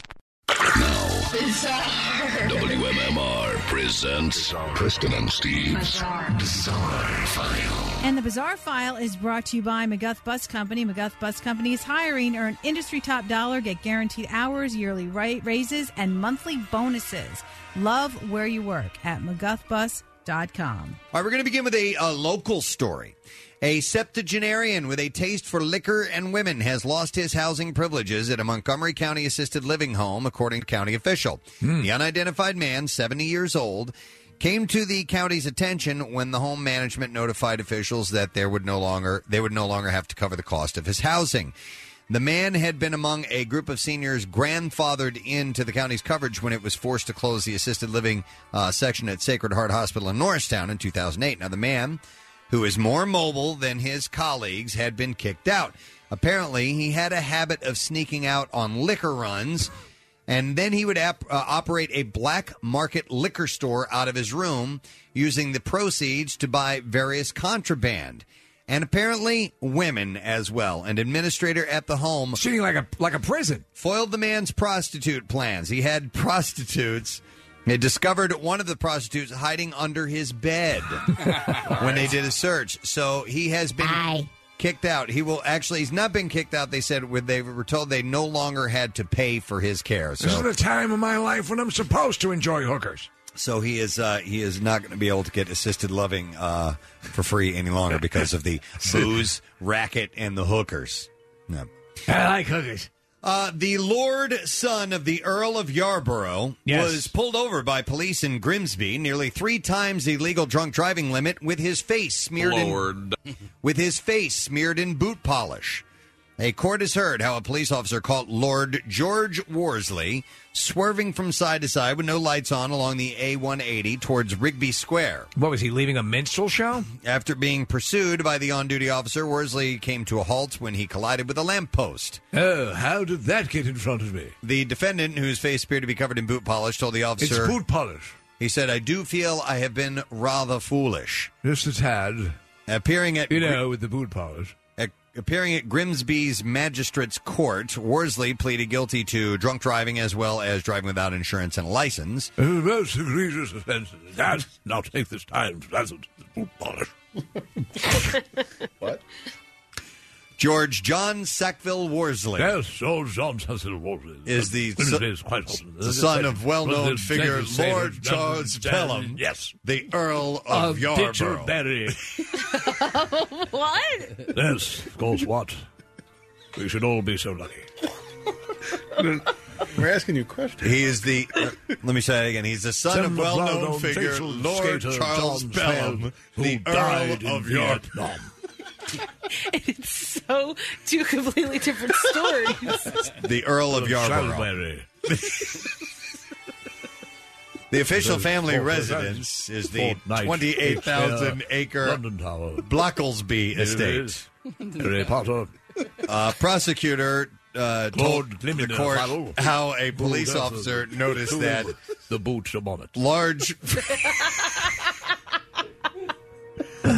Large fragments appeared to be falling away from Worsley's vehicle as he drove towards Grimsby. Those are my fragments. It was traveling with no lights, and a large piece of debris came away from the car, which appeared to be the fragments of a bumper or tire.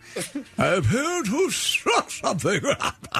The officer then noticed one of the tires was fully deflated and radioed the control room. Further fragments fell off fallaciously. The vehicle collided with a lamppost, which caused it to stop. Worsley blew 100 micrograms of alcohol in 100 milliliters of breath, nearly 3 times the limit. His lawyer said,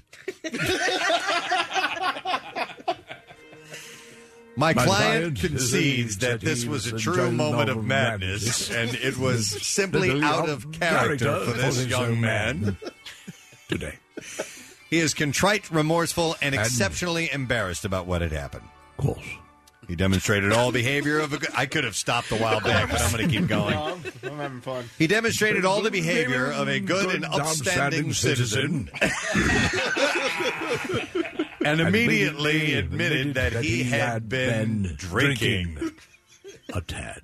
I ask you to impose a heavy fine rather than a community order. Because he sees the punishment as the conviction. To the Tower of London, forthwith. The judge dismissed the request by issuing a 12-month community order, and he was also disqualified from driving for 28 months in order to pay £85. You must not drive for the next 28 months.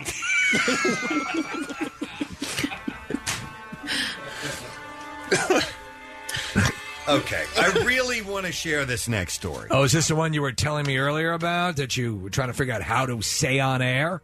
Yeah. I think you just go for it and use the F word. No, I'm not going to do that. How can I not do this? A Montana man was arrested on a charge with an animal and ordered to seek a mental health evaluation after he was caught getting, quote, humped by a husky dog. I would say husky. That's the type of dog it was, a husky. It's been working out. Yeah. Just portly. Kenneth Wayne Kelmer was allegedly with his girlfriend's family pooch at her home. When she walked in, she claimed she caught him getting intimate with a 3-year-old dog. You know how they say in The Right Stuff, screw the pooch? Yeah. The other way. Yeah, he wasn't doing it. Wow. Oh. The dog was doing it to him. Yeah. I've never heard of that before. Of a guy? No. I've seen films that indicate other stuff. All right, cops were called, an investigation was launched. Kelmer was arrested, and he was banned from contacting the Huskies' owners. And he is forbidden also from having contact with any dogs or cats, including his own 6 pets that he I'm sorry, this is sick. Yeah, and there you go. That is what I have. It's perverse.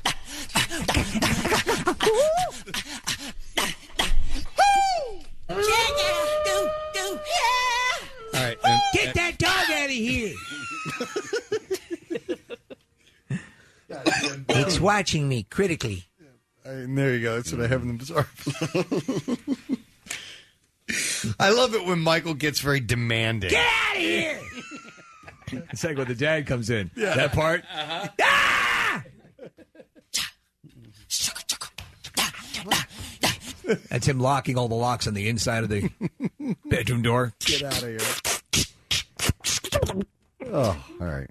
What was this case? That was the part. Oh, hold on. I wasn't doing anything. Someone else he wanted in here. All right, we're going to break. We'll come back in a second. Stay with us. What's new? Glad you asked. The Black Keys. Greta Van Fleet.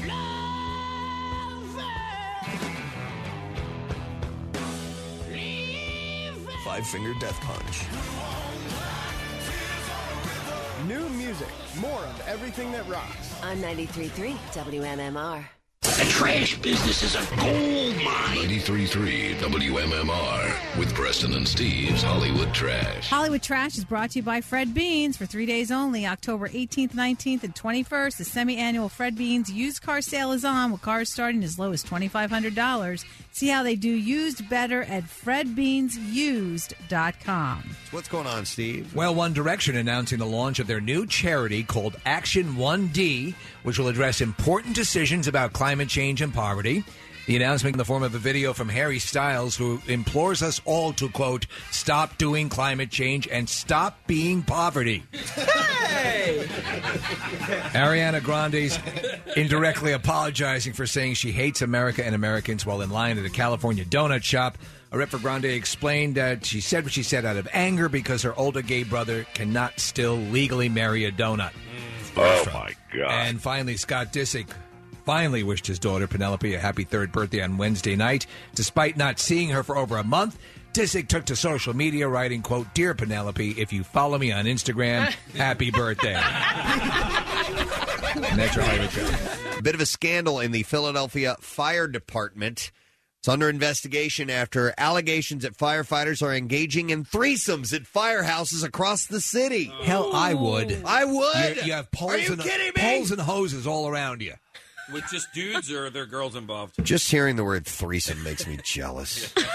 Have you ever? No. I've never. No. I can barely do a twosome. I came really close. Twice. Really? And how did it fall apart? Well, a girl's dad pulled up in the car behind us. That And ended he that wasn't right willing there. to watch. We didn't want to watch. Hey, Pops. And then the other one just was the promise of, and it never happened. But fire, this is a firehouse. Is a perfect place. You think so? I think so. As far as sex in the workplace well, goes, a firehouse? they have living quarters upstairs. You're right. yeah. Marissa, you were a fire person, and what was Yes. sex like in the firehouse? I dated some firefighters, and that's Yeah. where I'll leave this. Okay. But you're sitting around a firehouse for a long time waiting for a call. I mean, the whole job is predicated on being able to respond in seconds, Yeah. and that's why they're there at the ready. Well, then, how many firehouse threesomes have you been in? Stop it. That's not an No, answer. she only foursomes. No, but like if you're working the overnight shift, you're pretty much there. Oh, didn't hear that. Preston, he's doing Here, let me lewd hand gestures. work on those hoses. The double handy gesture. Did you ever see? You saw the movie Quarantine, right? Yeah, yeah. She starts at the beginning. And she's in the firehouse. And listen, I can't say that if presented. Listen, and you're also from second to second. You don't know when you're going to be called out to risk your life. You feel the most heightened senses. I might succumb to it myself. It's a stress reliever. Exactly. Yeah. All right, so here, let me read this story real quick. Among the allegations under investigation, a female member found engaging in sexual activity with 2 male members inside a vehicle, and sources confirm sexual activity among the female member and male members at several firehouses around the city. Wow. So if this reads the way I think it does, there's one main girl that's involved, and she was bopping around to different firehouses. Wow, she's like a Dalmatian. I think that's the way it reads. So you go, girl. She could be stationed at one house and then move to another house to cover or something like that. So apparently, there's not one pole she hasn't slid on. I guess so, man. When you're around these people for hours all day long and you're just sitting around talking, That's and then what you're I'm kind thinking. of bored. Yeah. That's what we do, and we've never had a threesome in here. Oh my God. There's some hunky firemen, though, right? Hell yeah. Okay. But you've got to be in shape. You've got to be able to do what these guys do. There was not all of them. Some of them are nerdy. Yeah. The Well, old not nerdy. old timer, I mean, just out of shape. But they're but yes, the full time firefighter, they got to be in there. The who does this for a living, yeah, you got to be in shape Peak of for health, sure. yeah. I mainly see volunteer fire. All where I live is all volunteer firefighters, and there's some obvious guys that you're like, wow, that dude's really got it together. And others are like, okay, they need numbers, right? So, someone to hold the pole. and that leads to sex in the workplace. And what are some ideal jobs where you can get away with that? We have one right here. If you're working, and we've said this many times, if you're working in the overnight, Oh, yeah. at a music intensive station. Remember the stories? Oh, we know. We know somebody. We know that usually our main conference room isn't stocked with used condoms. Uh-huh. So that raised some attention. It happens. Clean up after yourself. I did it way back when at a radio station. Oh, you did? Sure. Was this with the receptionist? No. Okay. This is a girlfriend at the time. You were in the overnights, and you brought No, it was. I had a weekend shift. Okay. So I had to do, even though I think I was doing middays, and you had to every other week you had to do a weekend shift, and nobody's there on the weekend. So we went in the production studio, put on a long song, and Pow! You're back in time for the farm report, right? No, it wasn't that far back. I was Kenny Knight. What song was it? Do you remember? I have no idea. Yeah. I was working top 40, but there weren't many long songs in top 40. So No, listen, I had a girlfriend, and I did overnights, and it never happened. I don't know why. But it's a perfect scenario. You're perfect scenario. And you can our old overnight guy, Eddie, Fast Eddie was his name. Oh, my God. All the time. Dang, every am I night. crazy? Just all the time, man. And he'd get girls off the request line. Oh, you're playing with fire. He did it anyway. He was awesome, man. And Fast Eddie, the name was given because of his No, it was lifestyle, for some or- other reason. But there was a couch that we all stayed off of because we knew Eddie, that was Eddie's couch. It was a semen log. Yep, exactly. Exactly. But I'm wondering if there are other professions, other jobs around town where you might have that opportunity quite often. I think the things that the factors that work into it are long spans of time, clearly where you're by yourself or with reduced personnel. Right. Rooms that lend themselves to it. Right. And also access to meeting potential conquests. So that the third being the least of the importance level. Getting some texts coming in. This one says, I had a fling with a coworker. We're both teachers. We used to go and do it in his car on our lunch break. Oh, my God. And he used to be a firefighter, she says. There you go. This one says, I had sex in the hospital operating room. Wow. This one says, I banged my boss during an accounting internship. Now we're getting married this October. Congratulations. Bouncer at a bar. pulling, well, I'm not going to say all that, was easy and frequent. Yeah, but where, I mean, would you wait until... Or would you do it right in line while you're checking ID? Yeah, I don't know. Would you wait till after the bar was closed and then go somewhere else? I'm talking about actually where you work, doing it there. Right. Simply just meeting someone is not the case. Yeah, you can take someone home and have sex with them. Yeah. This was happening at their place of employment. My friend over the weekend was starting to talk to a bartender, and he invited her into the bathroom. Into the bathroom. You're going to be my regular Saturday night thing, baby. Oh, yeah. That's when she stopped talking to him. Who couldn't be wooed by that? Yeah. The bathroom? The bathroom. And he was You're going to be my regular Saturday night thing, baby. Was it a nice bathroom? That wasn't the bathroom now. That was the liquor cabinet. Yeah, one more time. I love that clip, please. Oh, yeah. You're going to be my regular Saturday night thing, baby. Oh, yeah. And then, you know who ruins it? Oh, Dalton. Yeah. Came walking in. You're out of here. Yeah. You could at least let him finish up, you know? It looked Not like Dalton, man. No. He was a cooler. I thought he'd be bigger. I did, too. Isn't that weird? I'm going to go to Brian on the phone. Say, Brian, how you doing? Stop thinking about Claire. What's up, Brian? I was an EMT for about 10 years here in Bucks County, Philadelphia. 10 years, man! 10! Yep. I met my wife working on the ambulance. Because, you know, it's a very confined space. It's just the two of you all day. Yep. Sometimes all night. And we, you know, got into, you know, each other. Yeah, on the literally. ambulance. Yeah, I mean, there's a bed in the back. Yeah. You can't really go wrong. It's just, you know, two and two, you know. Brian, before you did it, had you guys hooked up before? No. All right, and did you talk about it first, or did it just happen? It just kind of happened. It was kind of one of those like mid-conversation lean in. I'm going to kiss you now, and yeah. With the That's bed, awesome. you have the bed in the back of a moving hotel room. Basically, Yeah. you can take hits of oxygen if you want to. Yeah. You can And it's strap free. yourself down to Right. it. You can tie off your junk with one of those rubber hoses. Yeah. It's all kinds of things you can do. Really, in that. it's basically a sex wagon that happens to have medical equipment. Brian, are there extra sheets in there, or...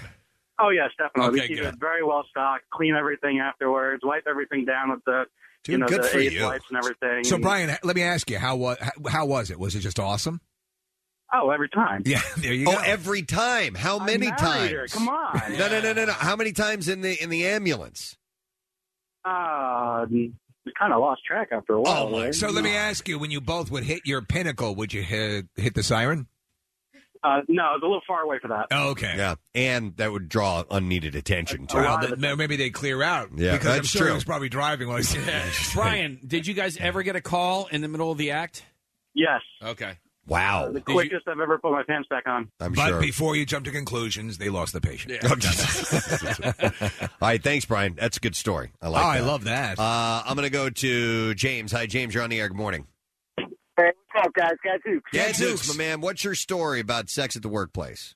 Oh, man, it's a middle of the night story. I was a manager at a pizza place, so I had the keys. And we went drinking at a local bar all the time after work, a couple blocks away from the pizza place. And we decided to go back at like 3 a.m. one night and, you know, make something to eat. Yep. And I put the pizzas in the oven. Me and my girlfriend went to the dough room, and my buddy and his The girl dough went room. to I love the dough that. room where we made the dough. Yeah. And my buddy and his girlfriend went in the bathroom.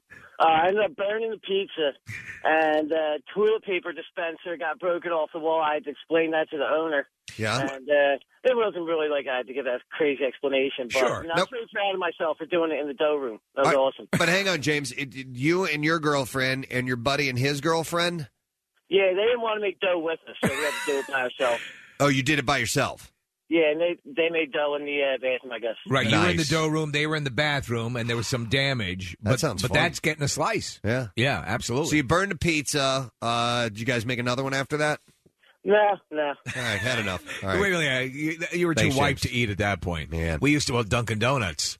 When it was my second job, it was actually perfect. I never had the opportunity to do it because the manager was notorious for showing up at all. I mean, and I could risk it, but every time you didn't want the dude to be there, he was there. Well, like this guy at the pizza place, I'm sure there's people at restaurants that have done it back in the kitchen many times. I wonder if anybody got back in the walk-in and did, because it's cold, man. The walk-in is the refrigerator, yeah? Yeah. Which one, Casey? Top right. Top right. Worked in a bakery. Did it in the cooler. Here's another one. Summer job during college. Worked at a golf course. Watering greens overnight. Had to move sprinklers every 45 minutes. Girlfriend came over and night putted on the 13th tee. Yeah, you have access to an entire golf course in the summer. You lay some blankets out. Here's one that says, I work at a law firm in Center City. We have no locks on our office doors because they don't want us having sex in the offices. Wow. Here's a guy that worked in a movie theater. Used to do it there. That'd be a good one. Up in the projection booth. Yeah, totally. Let me go to Scott. Hey, Scott, you're on the air. Hey, how you doing? You guys rock. Thank you, Scott. What's your story, bro? I used to be a mechanic at a car dealership, and my wife now was selling cars. Yeah. And we used to take cars on test drives. New cars, used cars, customers' cars. Let me ask you, Scott, does she prefer a stick or an automatic? Didn't matter. Didn't matter. Yeah. Very hey, nice. So Scott, this is the second story of sex in the workplace, ended up in marriage. How long was were the joyrides going on? Oh, probably about a year, I guess, before we wound up moving on. Yeah, did you ever get caught? No, it was very close a few times because we worked in a kind of a city type of environment, so we had to pull into a McDonald's parking lot in the back, and some of these cars are pretty small. So Scott, did she put the move on you first? Yeah, kind of. I think she just got a car and said, hey, I need you to listen to this noise for me. And, I need a mechanic to drive around. So we just took off, and then it happened from there. What's this kind of fart-sounding thing you're hearing? Right. Yeah. Oh, that's funny. All right, thanks, yeah, Scott. Exactly. Appreciate it, man. Let me go next to Kennedy. Hi, Kennedy. You're on the air. Good morning. Hi, how you doing? You guys rock. Thanks, man. What's up, buddy? Well, here's my story. Not much. I used to work at a hospital in Virginia. I managed the transport department, and we also managed the morgue. And I walked into work at around 5 in the morning or 4:30 in the morning and found two radiology techs having some fun on the autopsy table. Oh, dude, that's right. Night shift. Night shift, yeah. Night shift, they turn a morgue basically into a brothel, or the city morgue. Yeah. Oh, my God. Yeah. So listen, Kennedy, when you walked in and saw this going on, did you make it be known that you were there, or did you just sneak out and let them go about their business? It was me and the nursing supervisor and one of the senior executives of the hospital. So it wasn't just dude, that's a walk freaky. in, walk out. Wow. That's freaky, but awesome. All right, thanks, Kennedy. Appreciate it. Yep. All right, I have an anonymous caller on line 6 here. Hi, you are on the air. Good morning. Gadzooks. Gadzooks, bud. What's up? All right, I work at a bar. I'm not going to say what town or anything, but there's plenty of times during the shifts where bartenders or bouncers will take chicks into the basement and do their thing. Right. It's not during work. And then there's plenty of nights where after the bar technically closes, we hang out, and then we have a couple girls hang out with us, and we have girls stripping on top of the bar, body shots, more things going on in the basement. It's just crazy every single. And this is Target you work at? What's up? No. Yeah, it's a Target. Dude, Wow. that's Nirvana. How long have you been working there? About 8 months. My first night there, I was it was a lot of culture shock because I went there and there's blow on the bar. Whoa. There's weed sitting around. I'm and I was a nerd in high school. I'm I don't know what to do here. How old are you? 25. 25. Oh, my God, dude. Well, stay away from those drugs. And what is your, if you don't mind saying, what's your job there? I'm a bouncer. You're a bouncer. So are you... I'm a pretty big guy. Are you partaking upon the ladies? I've partaken in some things. Yeah. But I mean the ladies. I refuse to go to the basement because there's probably some herpes or something. Airborne herpes. I'd rather not partake in that, but understood. I've enjoyed the stripping and some of the weed, but that's okay. All right. Yeah, Fair the place enough. is filthy when even the rats have syphilis. All right, thanks, Exactly. man. Appreciate it, buddy. All right, let me go to. We were talking about. We're referencing this story of the Philadelphia Fire Department. There's kind of a sex scandal that's going on about sex in the firehouses. Threesomes and all kinds of stuff. Let me go to Dan. Hi, Dan. You're on the air. Hey, what's up, guys? Hey, bud. How you doing, man? Good. Now I have pretty much every contractor's dream story. It happened to me only one time throughout my career, doing it about 12 years. And I was I'm a service tech electrician. I was working at a Quaker Bridge Mall at a Lady Foot Locker early in the morning, and I was a little upset over the job. And I was walking in with my cordless sawzall, and there was this dark, cute, punky chick sitting outside smoking a cigarette. And I was kind of mumbling to myself because I was mad. And she said, "Whoa, what are you going to do with that thing?" And I said, "You'll find out. Just follow the trail of blood." Well, I guess with her dark persona and everything, it was funny. That was a turn on to her, yeah. Right, exactly. So, I said, "Well, where are you working at?" And it was, I guess it was the Regal Hair Salon or something right there as soon as you walked in the mall. Yeah. And I got done at the Foot Locker, and I said I'd visit afterwards for a haircut. Yeah. It was early in the morning. She was the only one working. Went back for the shampoo and got a little bit more than I bargained for. Wow, you managed to parlay a shampoo into sex? And Dan, the mall was open? The mall was open, Preston. Oh my! So somebody could have walked in. Somebody could have, but they didn't. Wow. So what did you do? Fashion a condom out of Chick-fil-A? Wait, what was that word you used? You didn't use that. Okay. No, that's wild, man. Dude, good for you, Yeah, man. it turned a bad day into a good day. May I ask, Dan, did you ever revisit that salon? No, actually. Okay, so just a one and done, huh? It was dream accomplished, I guess. Yeah, I tell you what, service workers thinks, Dan. The people that go on service calls, that's the fantasy for a young guy. You show up, there's a milfy gal in lingerie. Come on, Can't get my vibrator stopped working. Can you fix it? I'm so horny. Oh, what can we use in lieu of my broken vibrator? I was thinking, Preston, an airport would be a good place too. Oh yeah. Yeah. You have the airport lounges. Yeah. You have. We talked about. Imagine banging on one of those luggage conveyors. That'd be awesome. Yeah. Let me go to Jeff because something happened this morning. Hi, Jeff. You're on the air. Hey, how's it going, guys? Good. What's up, Jeff? Nothing other than big brown Guatemala nipples. Wow. Do tell. All right. So what happened? Tell us. I started with this company a little while ago. I'm a road tech. I'm a mechanic. And I heard people telling stories in the company about how they get some with their vehicles. Yeah. And when I started with this company, I didn't really believe it at all. Then once I realized the amount of freedom you get with your own company vehicle, it was just amazing. I couldn't believe how many times I was able to actually get it in my company vehicle. All right. When was the last time you did it in your company vehicle? This morning. This morning. Good for you. This morning. Explain. Give us the deets, as they say.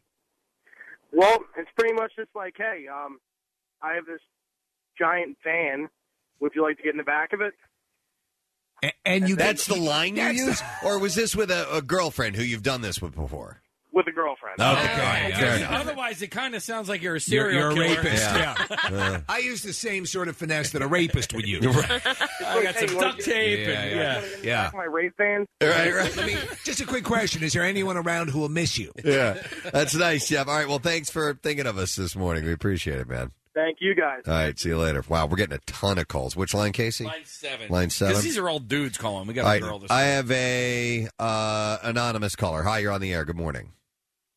Good morning. Hi. Okay, so you wanted to tell us. We were talking about sex in the workplace. What do you want to tell us?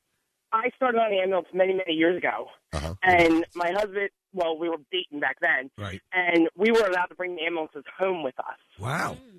So every night, we brought an ambulance home. Okay. We both lived with our parents. So it was very convenient to always have an ambulance home. Oh, so you couldn't do it in the house? Yeah. You both live with your parents. Take it out to the ambulance. So you got the ambulance with the bed inside right there. Exactly. Is and your we could drive husband's wherever we wanted to drive, go wherever we wanted to go. Is your husband's name Brian by any chance? It is not. Okay. So Brian's a little younger than I am. Let me ask you. So you had this mobile hotel room. Where would you take it most often? And we could go anywhere because no one really ever bothered us because we were ambulance. So, and you were off duty at the time, as Casey asked earlier. Did you ever receive a call while you were? No, we usually would bring it home at night. So, but during the day we did work together. So, okay, we would be together during the day also. Did you ever do one? Did you ever toss off one during the day? Yes, we had. Wow, man. That's pretty I'll awesome. never That would look at be an ambulance the same way. That would be awesome. Yeah. Having that at your, and especially when you're a homebody, you're living at home, and you're always looking for a place. Thanks for the call, buddy. You live with your parents. I mean, when you're young and you're trying to facilitate it in a cramped car, Right. Well, you get good at it. You do. Here's the deal. A lot of times people will go in the back seat, girl on top, and that's fine and everything. What I recommend is Dad on top. No. Front passenger seat, girl on bottom, and you can actually use the floorboards with your feet as propulsion. Propulsion? What are you, Iron Man? Yeah. Casey, he was basically doing calf raises over here. That's there's a guy in the studio right now. Is he nodding and smiling? Agreeing with me. Yeah. Explain the posture and everything again. The posturing is front passenger seat, girl bottom, guy on top. I know what you're saying. Yeah. And then you put your feet on the floorboards and you do calf raises. Yeah. I don't think I could. You could fit. You and I are taller, Steve. Yeah. So we're taller than Casey. For you would have to move the seat back a little bit more, but or maybe use my ambulance. I've done the car thing on a few occasions. I don't find it all that pleasurable because it is logistically just difficult. It's pleasurable. It's pleasurable if you go to column B. Yeah. Yeah. In the menu, and I know what you're saying. Then that's a little bit easier. I've done it. Yeah, exactly. I've done it. When I've given pleasures to a guy and we've been driving, it's but it can get painful depending on what kind of car you have. I lived with my parents for a long time, so I had to get good at it, and I had the best spot, and it was the G spot. There was no, just so I wouldn't get caught. There was a chimney place, chimney sweep place in Springfield, Chim Chariq, and they always parked trucks like far away from each other. So I could fit my car in between these two trucks. Yeah. And it was awesome. Did you ever do it in the car out in front of her house of a girl you're dating? I mean, I did that, and that's really risky. That's bold. Tremendously risky. No, I didn't do that. We used to go park in the Montessori school parking lot. Well, you wanted God. wanted a better education. It was at night, though. What, Marissa? You did it too? Police station parking lot. Police station parking lot. I didn't realize it was a police station. Was it a police officer that you were with? No. It just and they never happened. found that bag of coke. Right. We were at another area, and it was butt up next to a police station. All right, so I'm seeing a lot of calls here for pizza joints, and we already spoke to somebody there, but this person's been on hold for like 15 minutes, so let me go to them real quick. I have an anonymous caller. Hi, you're on the air. Good morning. Chicken pot pie. Yummy. All right, so what do you want to tell us? Yeah, been with my wife now 25 years, honey. Turn the radio off. All right. Pizza Hut, man, we defiled that place. We defiled that place. Red cups and everything? Yeah. So is that why the box says you've tried the rest, now squeeze my breasts? Yeah. That's why it's always hot. All right, so where was the best place in the Pizza Hut to do it? It was the walk-in, the bathroom, the countertop, the boss's desk. What about the dough room? We hear that's a good place. The proofer's hot and smelly, so you want to avoid that. All right, but ever out in the dining area? No, too many windows. Too many windows. That's what I was thinking. They all have the blinds though that you can lower, right? No, not this one. Okay. Wow. No, it was like during work hours. The bathroom was nice. Dude. During work hours. So you mean that there was more than likely a little league team out there having a party? and was there a banquet? Their award ceremony. You did a great job, guys. Only Delco, man. Only Delco. No, I need a Delco. Not the one in Clifton. Delco. Casey, that might not have been goat cheese. Was it the Clifton one or was it the McDade one? I can't say. Yes, you can. Clifton's still open. Okay. Back in the day. 25 years ago, he said. All right. 25 years ago. Was this with patrons or fellow coworkers or a girlfriend or what? No, now the wife. Yes, the wife. Now, back then, girlfriend. Okay. Wow. All right. Okay. Nice. Yeah. Nice job. Did you guys ever get caught? Well, the employees do. They were cool. Okay. All right. All right. Thank you. Once we came out and her dad was there. It was kind of embarrassing. Oh my God! And no, that's a don't ask, don't tell moment because Dad knew exactly what had happened. Yeah, it was like, oh hi. Yeah. I'd like some pizza, please. All right, thanks, man. We appreciate it. All right, well, there's a little scandal running through the fire department in Philadelphia, and there's some people that are under investigation. Some people actually have retired because of this, I believe. That's what I thought I read this morning.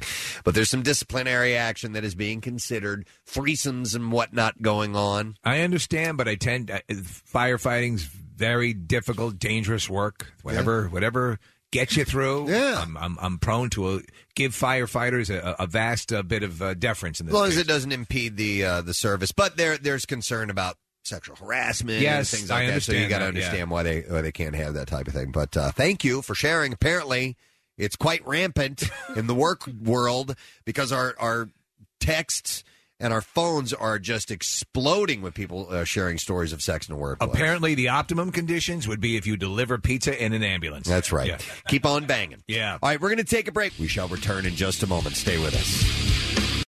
The Preston and Steve Show podcast. Wait, turn up the sound. 93.3 WMMR. Everything that rocks.